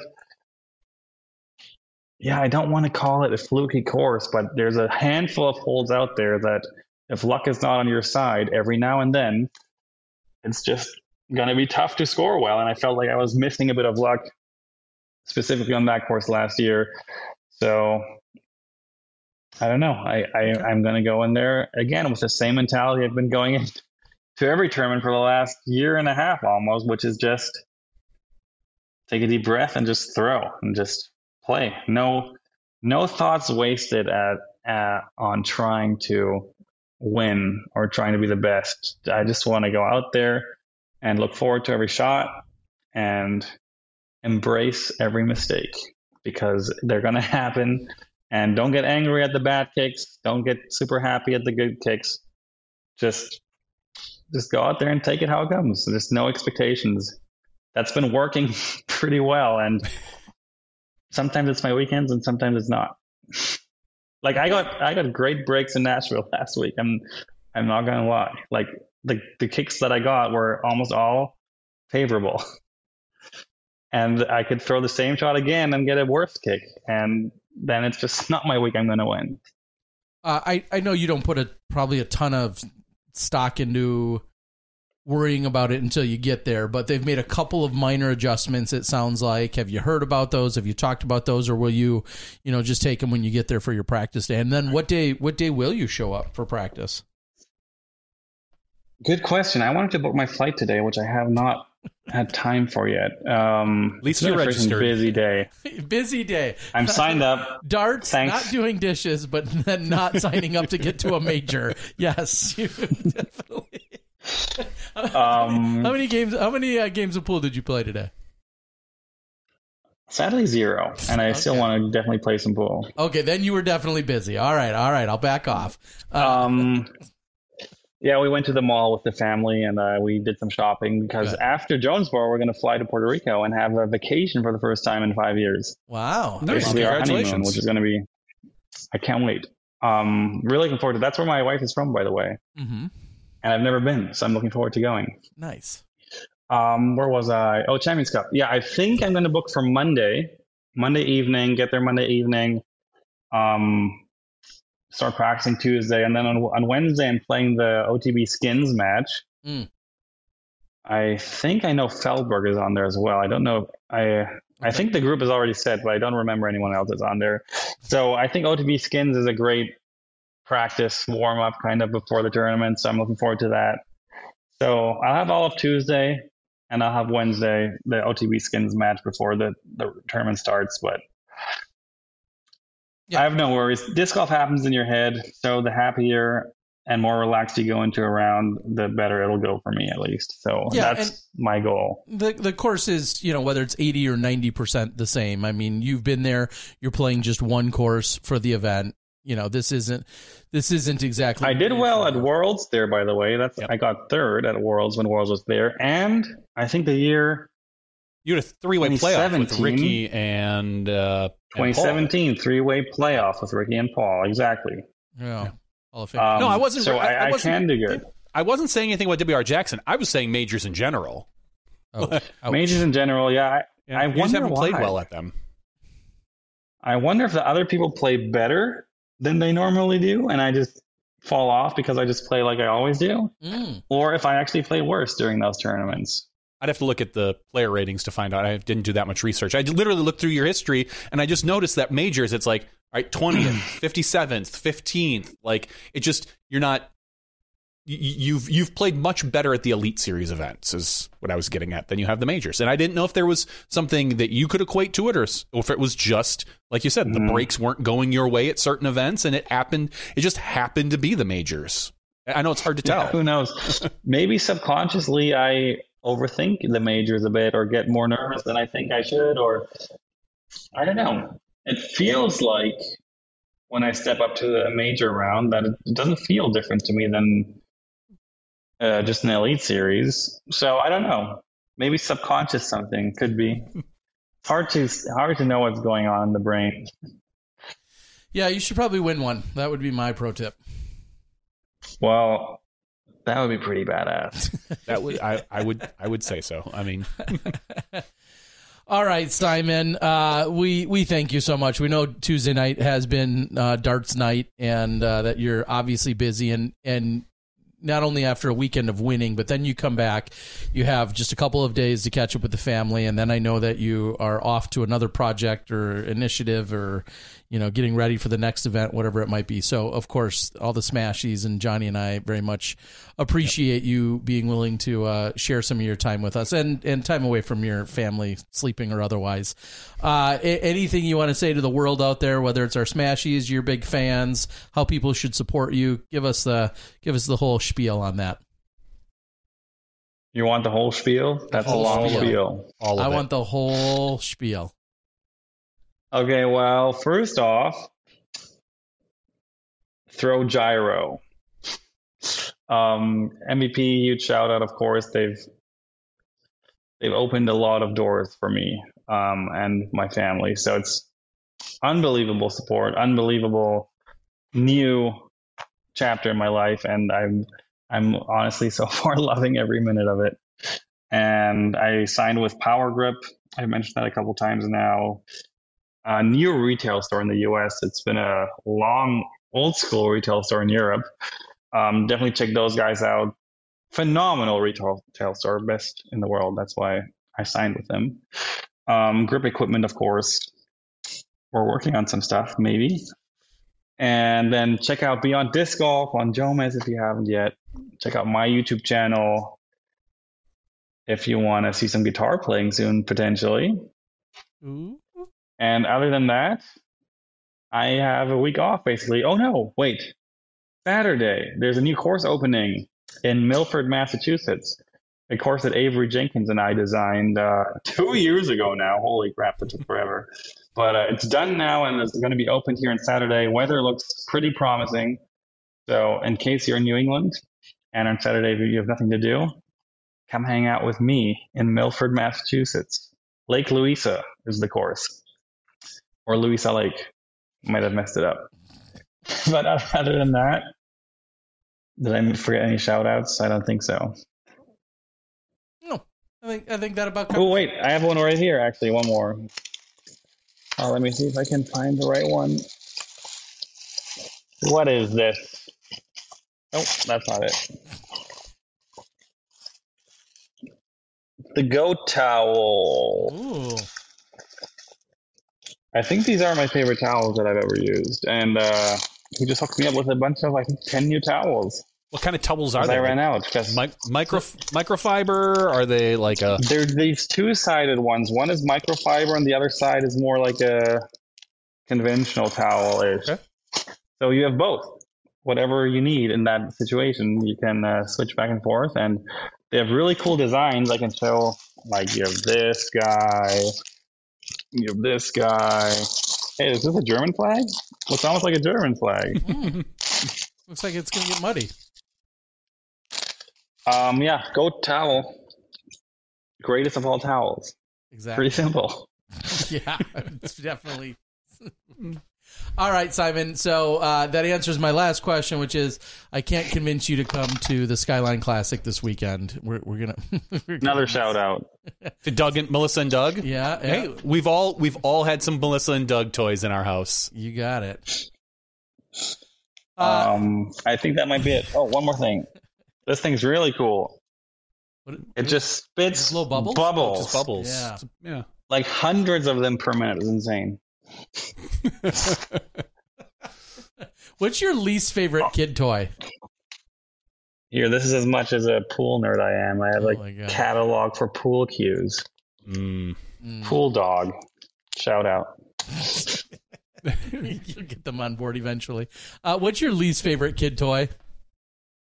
Like maybe it annoys you, or it breaks, or you step on it, or whatever. Like, what's your least favorite one that you've come across? I think I love all of them. Wow. Equally. That'll change. Yeah. Yeah, that's what I'd said about my kids until Emmett is finally like fully walking now. He took his first steps like I think a month ago. Okay. But for him to now, he chooses walking now over crawling. Like literally, I think after the day I left for Nashville, he started walking like full time. It's sad that I missed exactly that moment, but I came home and he felt like a new person. That's crazy. In 5 days. I was gone for 5 days. Mm-hmm. And I got home and he was like a real toddler out of nowhere. I was like, what? Yeah, that happens. He's like just walking along the house now. Just walking back and forth. He's taking turns, picking up a ball and then keep walking and then throwing it. And like, who's this baby? Yeah, you get a little panicky once in a while. You're like, oh, no, because you're thinking like, don't walk into the corner of that, that end table. But at some point, I'm a bit surprised. You just have to. How little survival skills babies have. Like, yeah, they really need your help they really need your help for a few years, like supervision and stuff. No, like when they're on the couch, they just want to like face dive onto the floor. Like, they have no idea of anything dangerous at all. They have no experience. They have no sense for danger at all. Nope. Those dummies. Like, how evolutionary does that make any sense? Like, they have just no idea at all. If you think about it, there are some animals at like 2 months that they just get kicked out of the nest and it's good to go. See you later, animal. Good luck. Don't get eaten by a predator. We have to baby our kids for like 16 years before they finally are like, all right, you're free. Go take a car. I don't know. Yeah, well, I had this discussion with Steve Dodge actually last week because he came over to a drop of one of his new Birdie games, Birdie Pro. Another shout out, awesome board game with new die and new rules and new karma cards. Steve Dodge, if you're listening to this, Skip Ace could use one as a prize. But go ahead. Okay, I think I'm going to Steve's house actually on Sunday to do our second round of Birdie Pro, because I miserably lost last time and I needed revenge. And he came over and I talked to him about this thing, like, why in humans is a baby useless for like at least 5 years before it can even feed itself? And that's even generous, probably more like 10 years.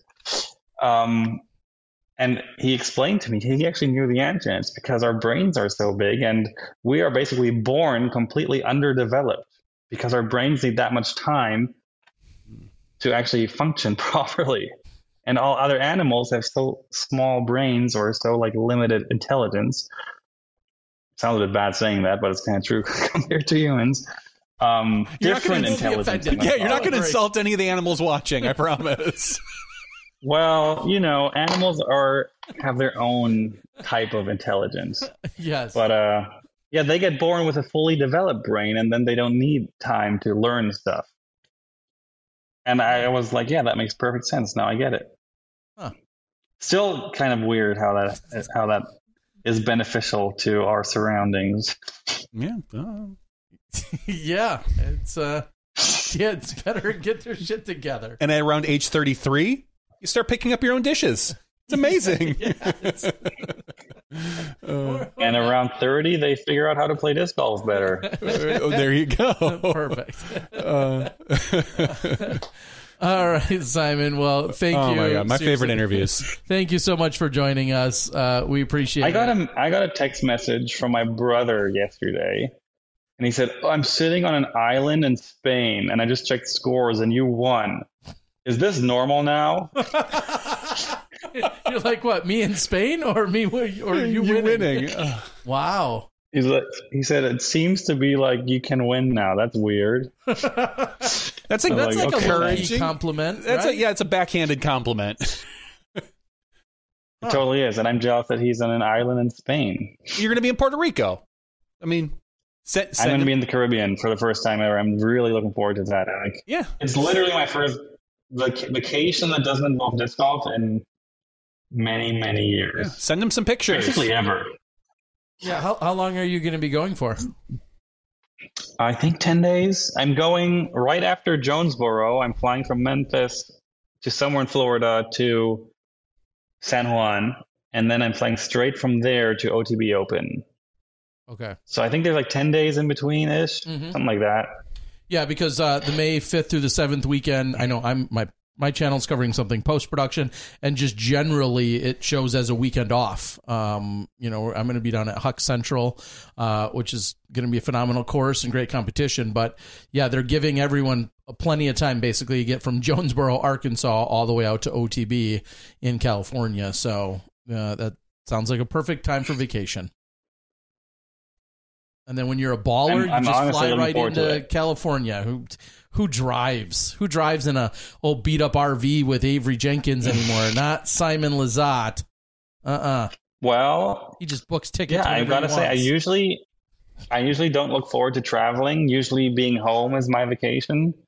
But for this one, I'm actually really looking forward to it. So it's just really cool to like be on a nice warm beach. And I've never been to anything Caribbean. Terry, you probably have. Not really down there. I mean, I've spent tons of time in Florida, but that's about as close as I've really ever gotten. I did a Caribbean different cruise down there. Like the water is warm, apparently. Yeah, we did a Caribbean cruise, and we got to get out at a few places in one of the islands. You're right. Like it's amazing how warm the water is. You're like, this is like bath water. It's great. I can't wait. Emmett's going to love it. Emmett's going to love it. Yeah. He will. Throw a nice little life preserver on we're him. taking him to swimming classes already to get him used to the water. Perfect. So we're doing it all. Swimming classes were always fun with kids. Yeah. I really enjoy those. It's like, so did I. It's so fun. Yeah. How good of a swimmer are you? I enjoy most things about being a dad. It's just the most annoying part is probably feeding him. He's a bit of a picky eater. Oh. Yeah, but I heard feeding babies in general is pretty hard. Yeah, you got to nip that in the bud, though. Like, literally, you just got to start shoving every kind of food you can at them. Let them. I'm very fortunate. My son will eat almost anything. My daughter, a little more picky. We weren't quite as adamant about it, but my son eats almost anything. So, also, I have a question. You both have 2 kids, right? Or do you have 3, Johnny? 2. Yep, both two. 2 that we know of. Yeah, that we claim. How after having 1 kid do you decide to have another one? I don't get it. Because you think about, in general, it's nice for them to have a buddy, a person, a pal, like, because you're going to be gone a lot, and it's just kind of cool to be like, hey, my kid has someone to either look over or look after. You know, the big brother is always kind of the cool thing. I'm lucky that, you know, obviously Terry has 2 daughters. I have a son and a daughter. My son is older, so there was always just something really cool about, oh yeah, I was a big brother growing up. And now my son is a big brother. And it feels right to have, and I don't judge anyone who doesn't, but it just feels right for them to have a sibling, right? You have a sibling. I 100% agree. So my whole life, I always thought I never would want an only child as a kid because that just seems off for me. But now that I've had one, I'm like, I don't think I can do it again. Wait, so so how old is he? He's like 14 months? He's almost to the day, 14 months. Yeah, pretty almost, good. All right, 14 months. So it's about time. Yeah, it's about time to start getting busy. You just come on Smashbox for nothing. Terry and I can both agree, like, about a year and a half to 2.5 years is really a nice frame to have kids. Yeah, because you start going into that 4 or 5 year difference, and it's way different. Then they're just way different. Then you're doing all these different crazy things. Like, oh, good, you're in high school. Oh, you're still in elementary school. It doesn't seem to work. Yeah, I mean, it works, but sooner than later. Yep. There's pros and cons to everything in life. Of course, there is, but because sooner than later. Yeah, and you don't have to. I don't think you would have to worry about, like, for me, I had 2 kids in daycare for like a year. That was crazy expensive for like 1 year. So thankfully, I don't believe you have to worry about that. And in general, so there are advantages and disadvantages to the just different whatever. But yeah. All right, get off the screen. Bring Natalia in. We're going to talk with her now. We're going to have a word with her. We're going to go on the podcast? She said no. She said no. All right. I don't blame her. Yeah, that's the right answer. The fact that anyone says yes to us, even disc golfers, is amazing. Yeah. 10:40 for us. Cheers. Yeah, I don't think it's the same. All right, pal. We will let you go. Thank you. Again, thank you for sharing your time, your insights, and all the good stories. And now everybody knows that much more about darts, ourselves included. And that was a long darts segment we had there. Love it. That's what we're here for, right? I'll see you in Georgia. I'll be. Unfortunately, I will be in the booth because of Nate and Val having a baby. Bend? I'll be in Bend because Nate and Val switched up a few weekends, and this is one of them. So yes, I'm going to be calling the action from the booth. So hopefully, I'll be seeing you and talking about you every single day, and we'll be yeah. And I'll be switching the show and watching you. So it's great. We'll have our promise me that if I'm not on coverage, if I'm like 40th place, you mention me at least once. I will. I will absolutely be able to do that. I'm like, oh man, the other day I'll be like, yeah, Doss. Johnny and I were just talking to Simon the other day, and we said he pretty much sucks at majors. And this weekend, no, he threw me under the bus. Johnny said Simon sucks at majors, and look how he's doing right now. Do you think he has a chance to come back from this? He started triple. I don't know. It must be the bad luck. It must be the bad luck. We'll get you into that conversation. It won't be hard to do, my friend. All right. Again, have a good night. Thank you for joining us. Best of luck at the major in a couple of weeks. We'll see you there. Yep. Good luck, buddy. See ya. All right. Good night. Thanks, guys. Simon Lizotte. Always one of my favorite interviews. One of my favorite people. I hope he gets back to Wisconsin here soon. It's close to tolerable. We put up with him because we have to. So yes, thank you so much to Simon for joining. He's just, as people have said, like just so honest and straight shooting. Just tells us that he was nervous. Tells us all these things. And we've joked before, but if you want a lot of golf talk, you're watching the wrong podcast. Yeah, we ain't got time for that. We talked about the come from behind stuff. We talked about this and that, but we're here to get to know Simon better. All right, let's quickly. I don't even know if we did it. No, we didn't. There's more golf talk. Yeah, God, Terry. Let's get over that stupid stuff now. Okay. Quickly recap what we saw in the top 5 or 8 or 10 spots for the rest of the people that were losers. We'll go to 10. We'll talk about the 9 other losers. The first loser, Anthony Barella. Ouch. Shooting 22 under par, losing to Simon by 1.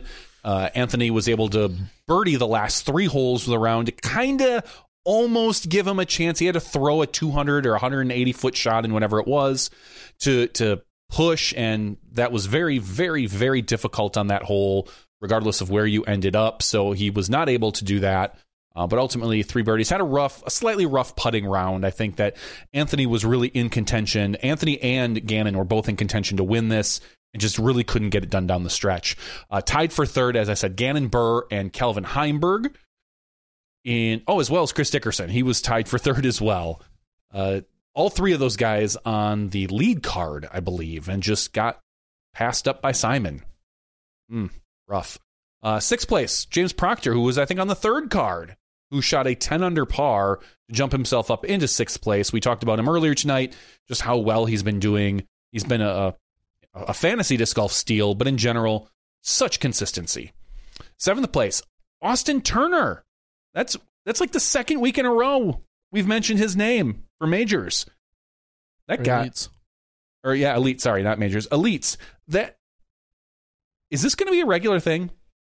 I mean, he clearly has the skills. We've known it for years. He just kind of never was able to put it together. He's always kind of been just. Yeah, he had a little bit of injury, and we weren't seeing him at his peak physical health. For a couple times, which you couldn't tell by his workouts. You know what I mean? I just follow him on Instagram. You'll see all of his workouts. Yeah. So, but he has sustained some very legitimate injuries that have kept him from playing at the top level. And now you have to. It's a very valid question to say, hey, is he over those to the point where his game is all clicking and it's showing us the potential that he's always had? Is the game now developed into everything that we've known he does have? He's still, based on just what I've seen, he's still kind of in that Anthony Barella.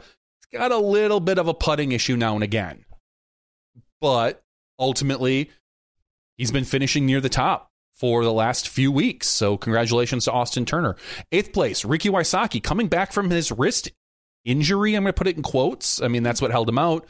He even said it's not. I think he had said on an interview it wasn't an injury, so to speak. It was just the Lyme disease flaring up. And irritation, flare up. But it was the wrist issue. Happy to see Ricky be able to kind of come back and finish 8th place. He had a rough first round. I don't say rough, but he was a slower first round, but a lot of guys did. It was tough in those conditions. But Ricky ultimately finishing 8th place. So I feel really good about Ricky in the future, whether it's from here on out.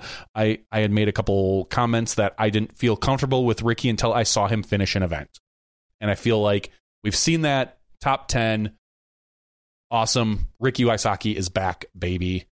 Tied for 9th place, Joel Freeman and Isaac Robinson. And Isaac Robinson, Joel Freeman just in general, of one of our top players, kind of always up in the mix. And Isaac Robinson getting, I would say, a little monkey off his back. He hasn't played well at this particular event over the last year or two, is from what my research was. But ultimately, Isaac playing well enough to take top 10. So congratulations to Isaac Robinson. And I don't want to let this go quite yet. Cole Redalin. Yeah. In 11th, shooting the hot round, the final round, to shoot himself up 20 places from 31st into 11th. He kind of has a theme. He's got a theme. Decent, Explode. awesome. Yeah.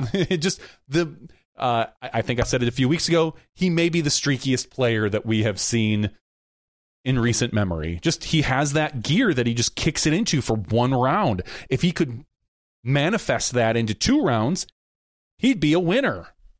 Yeah, just like if Simon would choose not to suck for some of those rounds. Like he'd win more? Win harder?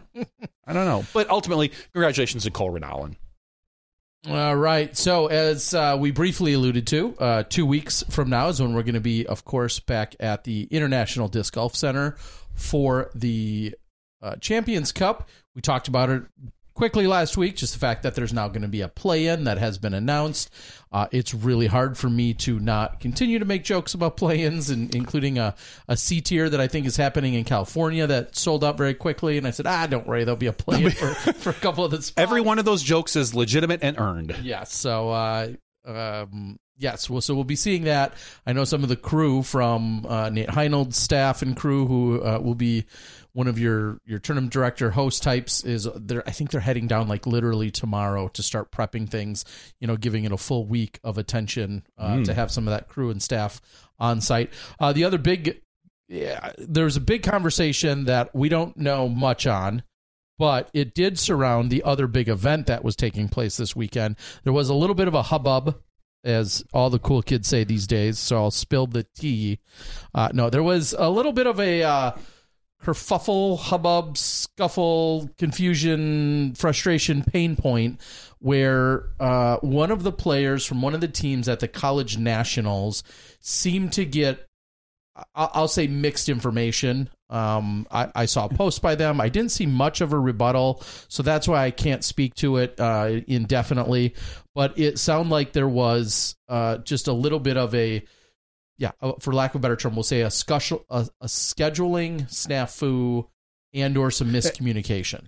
And I'm only being generic and high level because I know nothing more of the intimate details other than what I think the only thing I read was from one side's perspective that he had went to the TD, or the TD went to him and said, "Hey, your time has changed," and he said, "Hey, I can't make this time because there are other things I'm a part of here at this event," and so they worked. Apparently, he had thought they worked it out so he could move his tee time back to later in the afternoon. But when he showed up later in the afternoon, there was some confusion as to why he wasn't there earlier in the afternoon. Definitely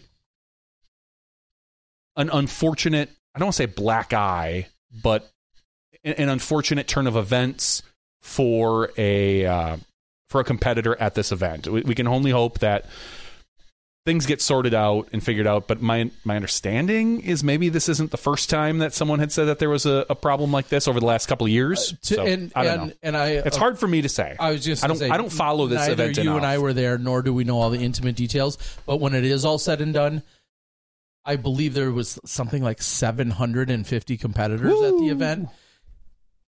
I make no excuses for anyone, but when you're talking about 750 individuals that are involved in a weekend of disc golf, unfortunately, I can understand that somewhere a mistake or a miscommunication can happen. And I'm not excusing any blame, nor am I pointing any. I'm just saying, when you look at it from a little bit higher perspective, I'll quickly read off for the 2023 College Disc Golf National Championships.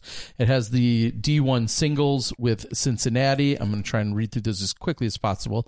Cincinnati as your winner. Cincinnati in the mixed amateur. In terms of the team championship was Cincinnati there as well. In the D1 women's singles, Brigham Young. Well, I just want, real quick, I want about the mixed amateur. Shout out to Emporia State, a friend of ours, EMAC, being the coach. But this is their very first year doing college nationals, and they took second place. So I don't know a lot about college, the college thing, but in general, some of these teams have been around a while. EMAC being able to bring a team and the very first year that they're playing show up in second place, I think it deserves a little shout out. I can get on board with that. And EMAC, get that bag, you. That's right. Coach. Yeah, Coach Goat. Can we start throwing those? No, let's not yet. Not yet. Okay, next year. FA1. What am I reading here? It looks like D1 women's team. Missouri A is listed as your champion there. D2 singles. Iowa State listed as your champion. I'm just going to try and keep reading through these. D3 for your team. D2 team, North Carolina State in MA1. I hope I'm not, I was going to say, I hope I'm not missing stuff. I'm sure I am. My announcing was so good of teams and names last couple weeks ago that I got a special clip. Rolling with it. So you're welcome. D3 singles, Anderson is listed as first place. So congrats to them. And D3 team listed as North Carolina State. So congratulations. Johnny and I will be the first to admit we are not fully up on all of the disc golf college scene. What used to be a very manageable scene and something that we knew half the people there, or was just a few dozen kids 10 years ago or whenever it started, all that time ago, and was very, very easy to comprehend, has now turned in this just absolute massive undertaking with full-time careers and just, like I said, I think 750 people. Now, one thing that is my understanding is that was played at the same place where we're going to see the silver event taking place this weekend. And so if you weren't consuming all of the PDGA's post-production from the college event, now I think you're going to see it taking place here for our silver event. And Johnny, from what you and I have seen, again, a place we're otherwise not familiar with, at the Blue Ridge Championship at North Cove, so far, there's been a lot of positive response to this course from what we've seen from social media. Yeah, it looks, I think Ella Hansen had made a post saying it looks very pretty. Like, it's a very pretty course. I'm excited to watch slightly the event. I'll catch what I can this weekend. I don't know what my schedule, I don't think I have anything on my agenda, but I'll probably put it on in the background. My wife always loves that as she rolls her eyes and goes, oh, more disc golf. Good. If I'm not going down to Kenosha and hanging out with you, we'll see. Okay, so yeah, good luck to everybody on the. It's a really silver event. Yeah, really good field at the silver event. I think really all you're missing is your Simon, Paul, and Eagle. Ultimately, of your top 10 or 12 guys, so it's going to be a lot of fun to watch. Tim Court says it's like USDGC with elevation, tight OB, and small greens. So. Best of luck. Was there any other A tiers on the board that we should quickly recognize, since we usually do? Probably not. No, it doesn't look like no. But a few B tiers. This was a dedicated to the elite. Yeah, and understandably, this being Easter weekend, a lot of events not wanting or looking to roll into Easter Sunday. Obviously, some still did, but quite a few, I think, don't necessarily schedule themselves on this particular weekend. So. All right. And then this upcoming weekend, what are we seeing here? We've got Bowling Green, which is an A tier. That's a Pro-Am. You've got, obviously, the silver event, the Innova Blue Ridge. You've got Magic City Mega Bowl, presented by DD. That's an AM A tier, as well as an NADGT AM A tier. Okay. And then the Skyline. And, of course, the Skyline Classic. Hosted by yours truly. By one Terry D. Miller. Yeah. And if you're lucky, maybe I'll make an appearance. It ultimately depends on the weather. If it's really nasty, I'm not going to show up. But I'm not playing. So. like a true disc golf fair weather fan. No, what I'll quickly do is show off, and this may or may not come up in the after show, and we do have a giveaway. But I want to show off real quick. Here is one of the stamp. Well, here's the only stamp. Went with a penguin this year. Skyline Classic presented by Discraft. So thank you. That may be up for the giveaway tonight and or next week. I believe that one's a Heat, probably, if I recall. This one happens to be a Z-Force. Right? That's a little too stable for my blood. Yeah, but here's a Z-Force. And I got a ton of different molds, some unbelievable stuff. Feels good in the hand. Wow. Puts it on any line I had. No, but I did end up getting 8 or 10 or 12 different molds, so people have an incredible selection. Perfect for all skill levels? Yes. Oh, yeah. Perfect for AMs, beginners. Really anyone can Yeah. So, but one of those is given away tonight. So that's exciting if you're a Patreon member. Is there anything else in the world of disc golf we need to cover before we get into an after show here, Johnny? Nope. Not that I've heard this weekend. I feel like we've covered most things, and anything else can be random otherwise. Could be after show fodder. After show. All right, guys, we're going to close it out. We're going to thank you for joining us here in the regular show. If you're unfamiliar, the after show is just more rambling from us. I was going to say it may or may not be disc golf, but the regular show had limited disc golf as well here tonight, and that's okay because that's what... We're going to find another niche sport and just talk about it like we know what we're talking about. I've learned quite a bit about bags here in just the last few weeks as well from another buddy, so I won't impart any of that on you, though. Thank you. Yeah, we don't need to. But we have to, of course, thank Simon Lizotte. We'll talk more about some of the experiences from this weekend. I had a great time doing Tournament Central, but we'll talk about that in the after show as well. For Johnny V, I'm Terry Miller, the Disc Golf Guy. That has been Smashbox TV's podcast 450. We'll see you in the after show when you step inside the Smashbox. Thank you to our $2 and above patrons. Your name is listed below in the credits. If you are interested in being listed as a producer in the Smashbox TV credits and supporting this and other fine podcasts, please visit patreon.com/SmashboxTV. Mom deserves the best, and there's no better place to shop for Mother's Day than Whole Foods Market. They're your destination for unbeatable savings, from premium gifts to show-stopping flowers and irresistible desserts. Start by saving 33% with Prime on all body care and candles. Then get a 15-stem bunch of tulips for just $9.99 each with Prime. Round out Mom's menu with festive rosé, irresistible berry chantilly cake, and more special treats. Come celebrate Mother's Day at Whole Foods Market.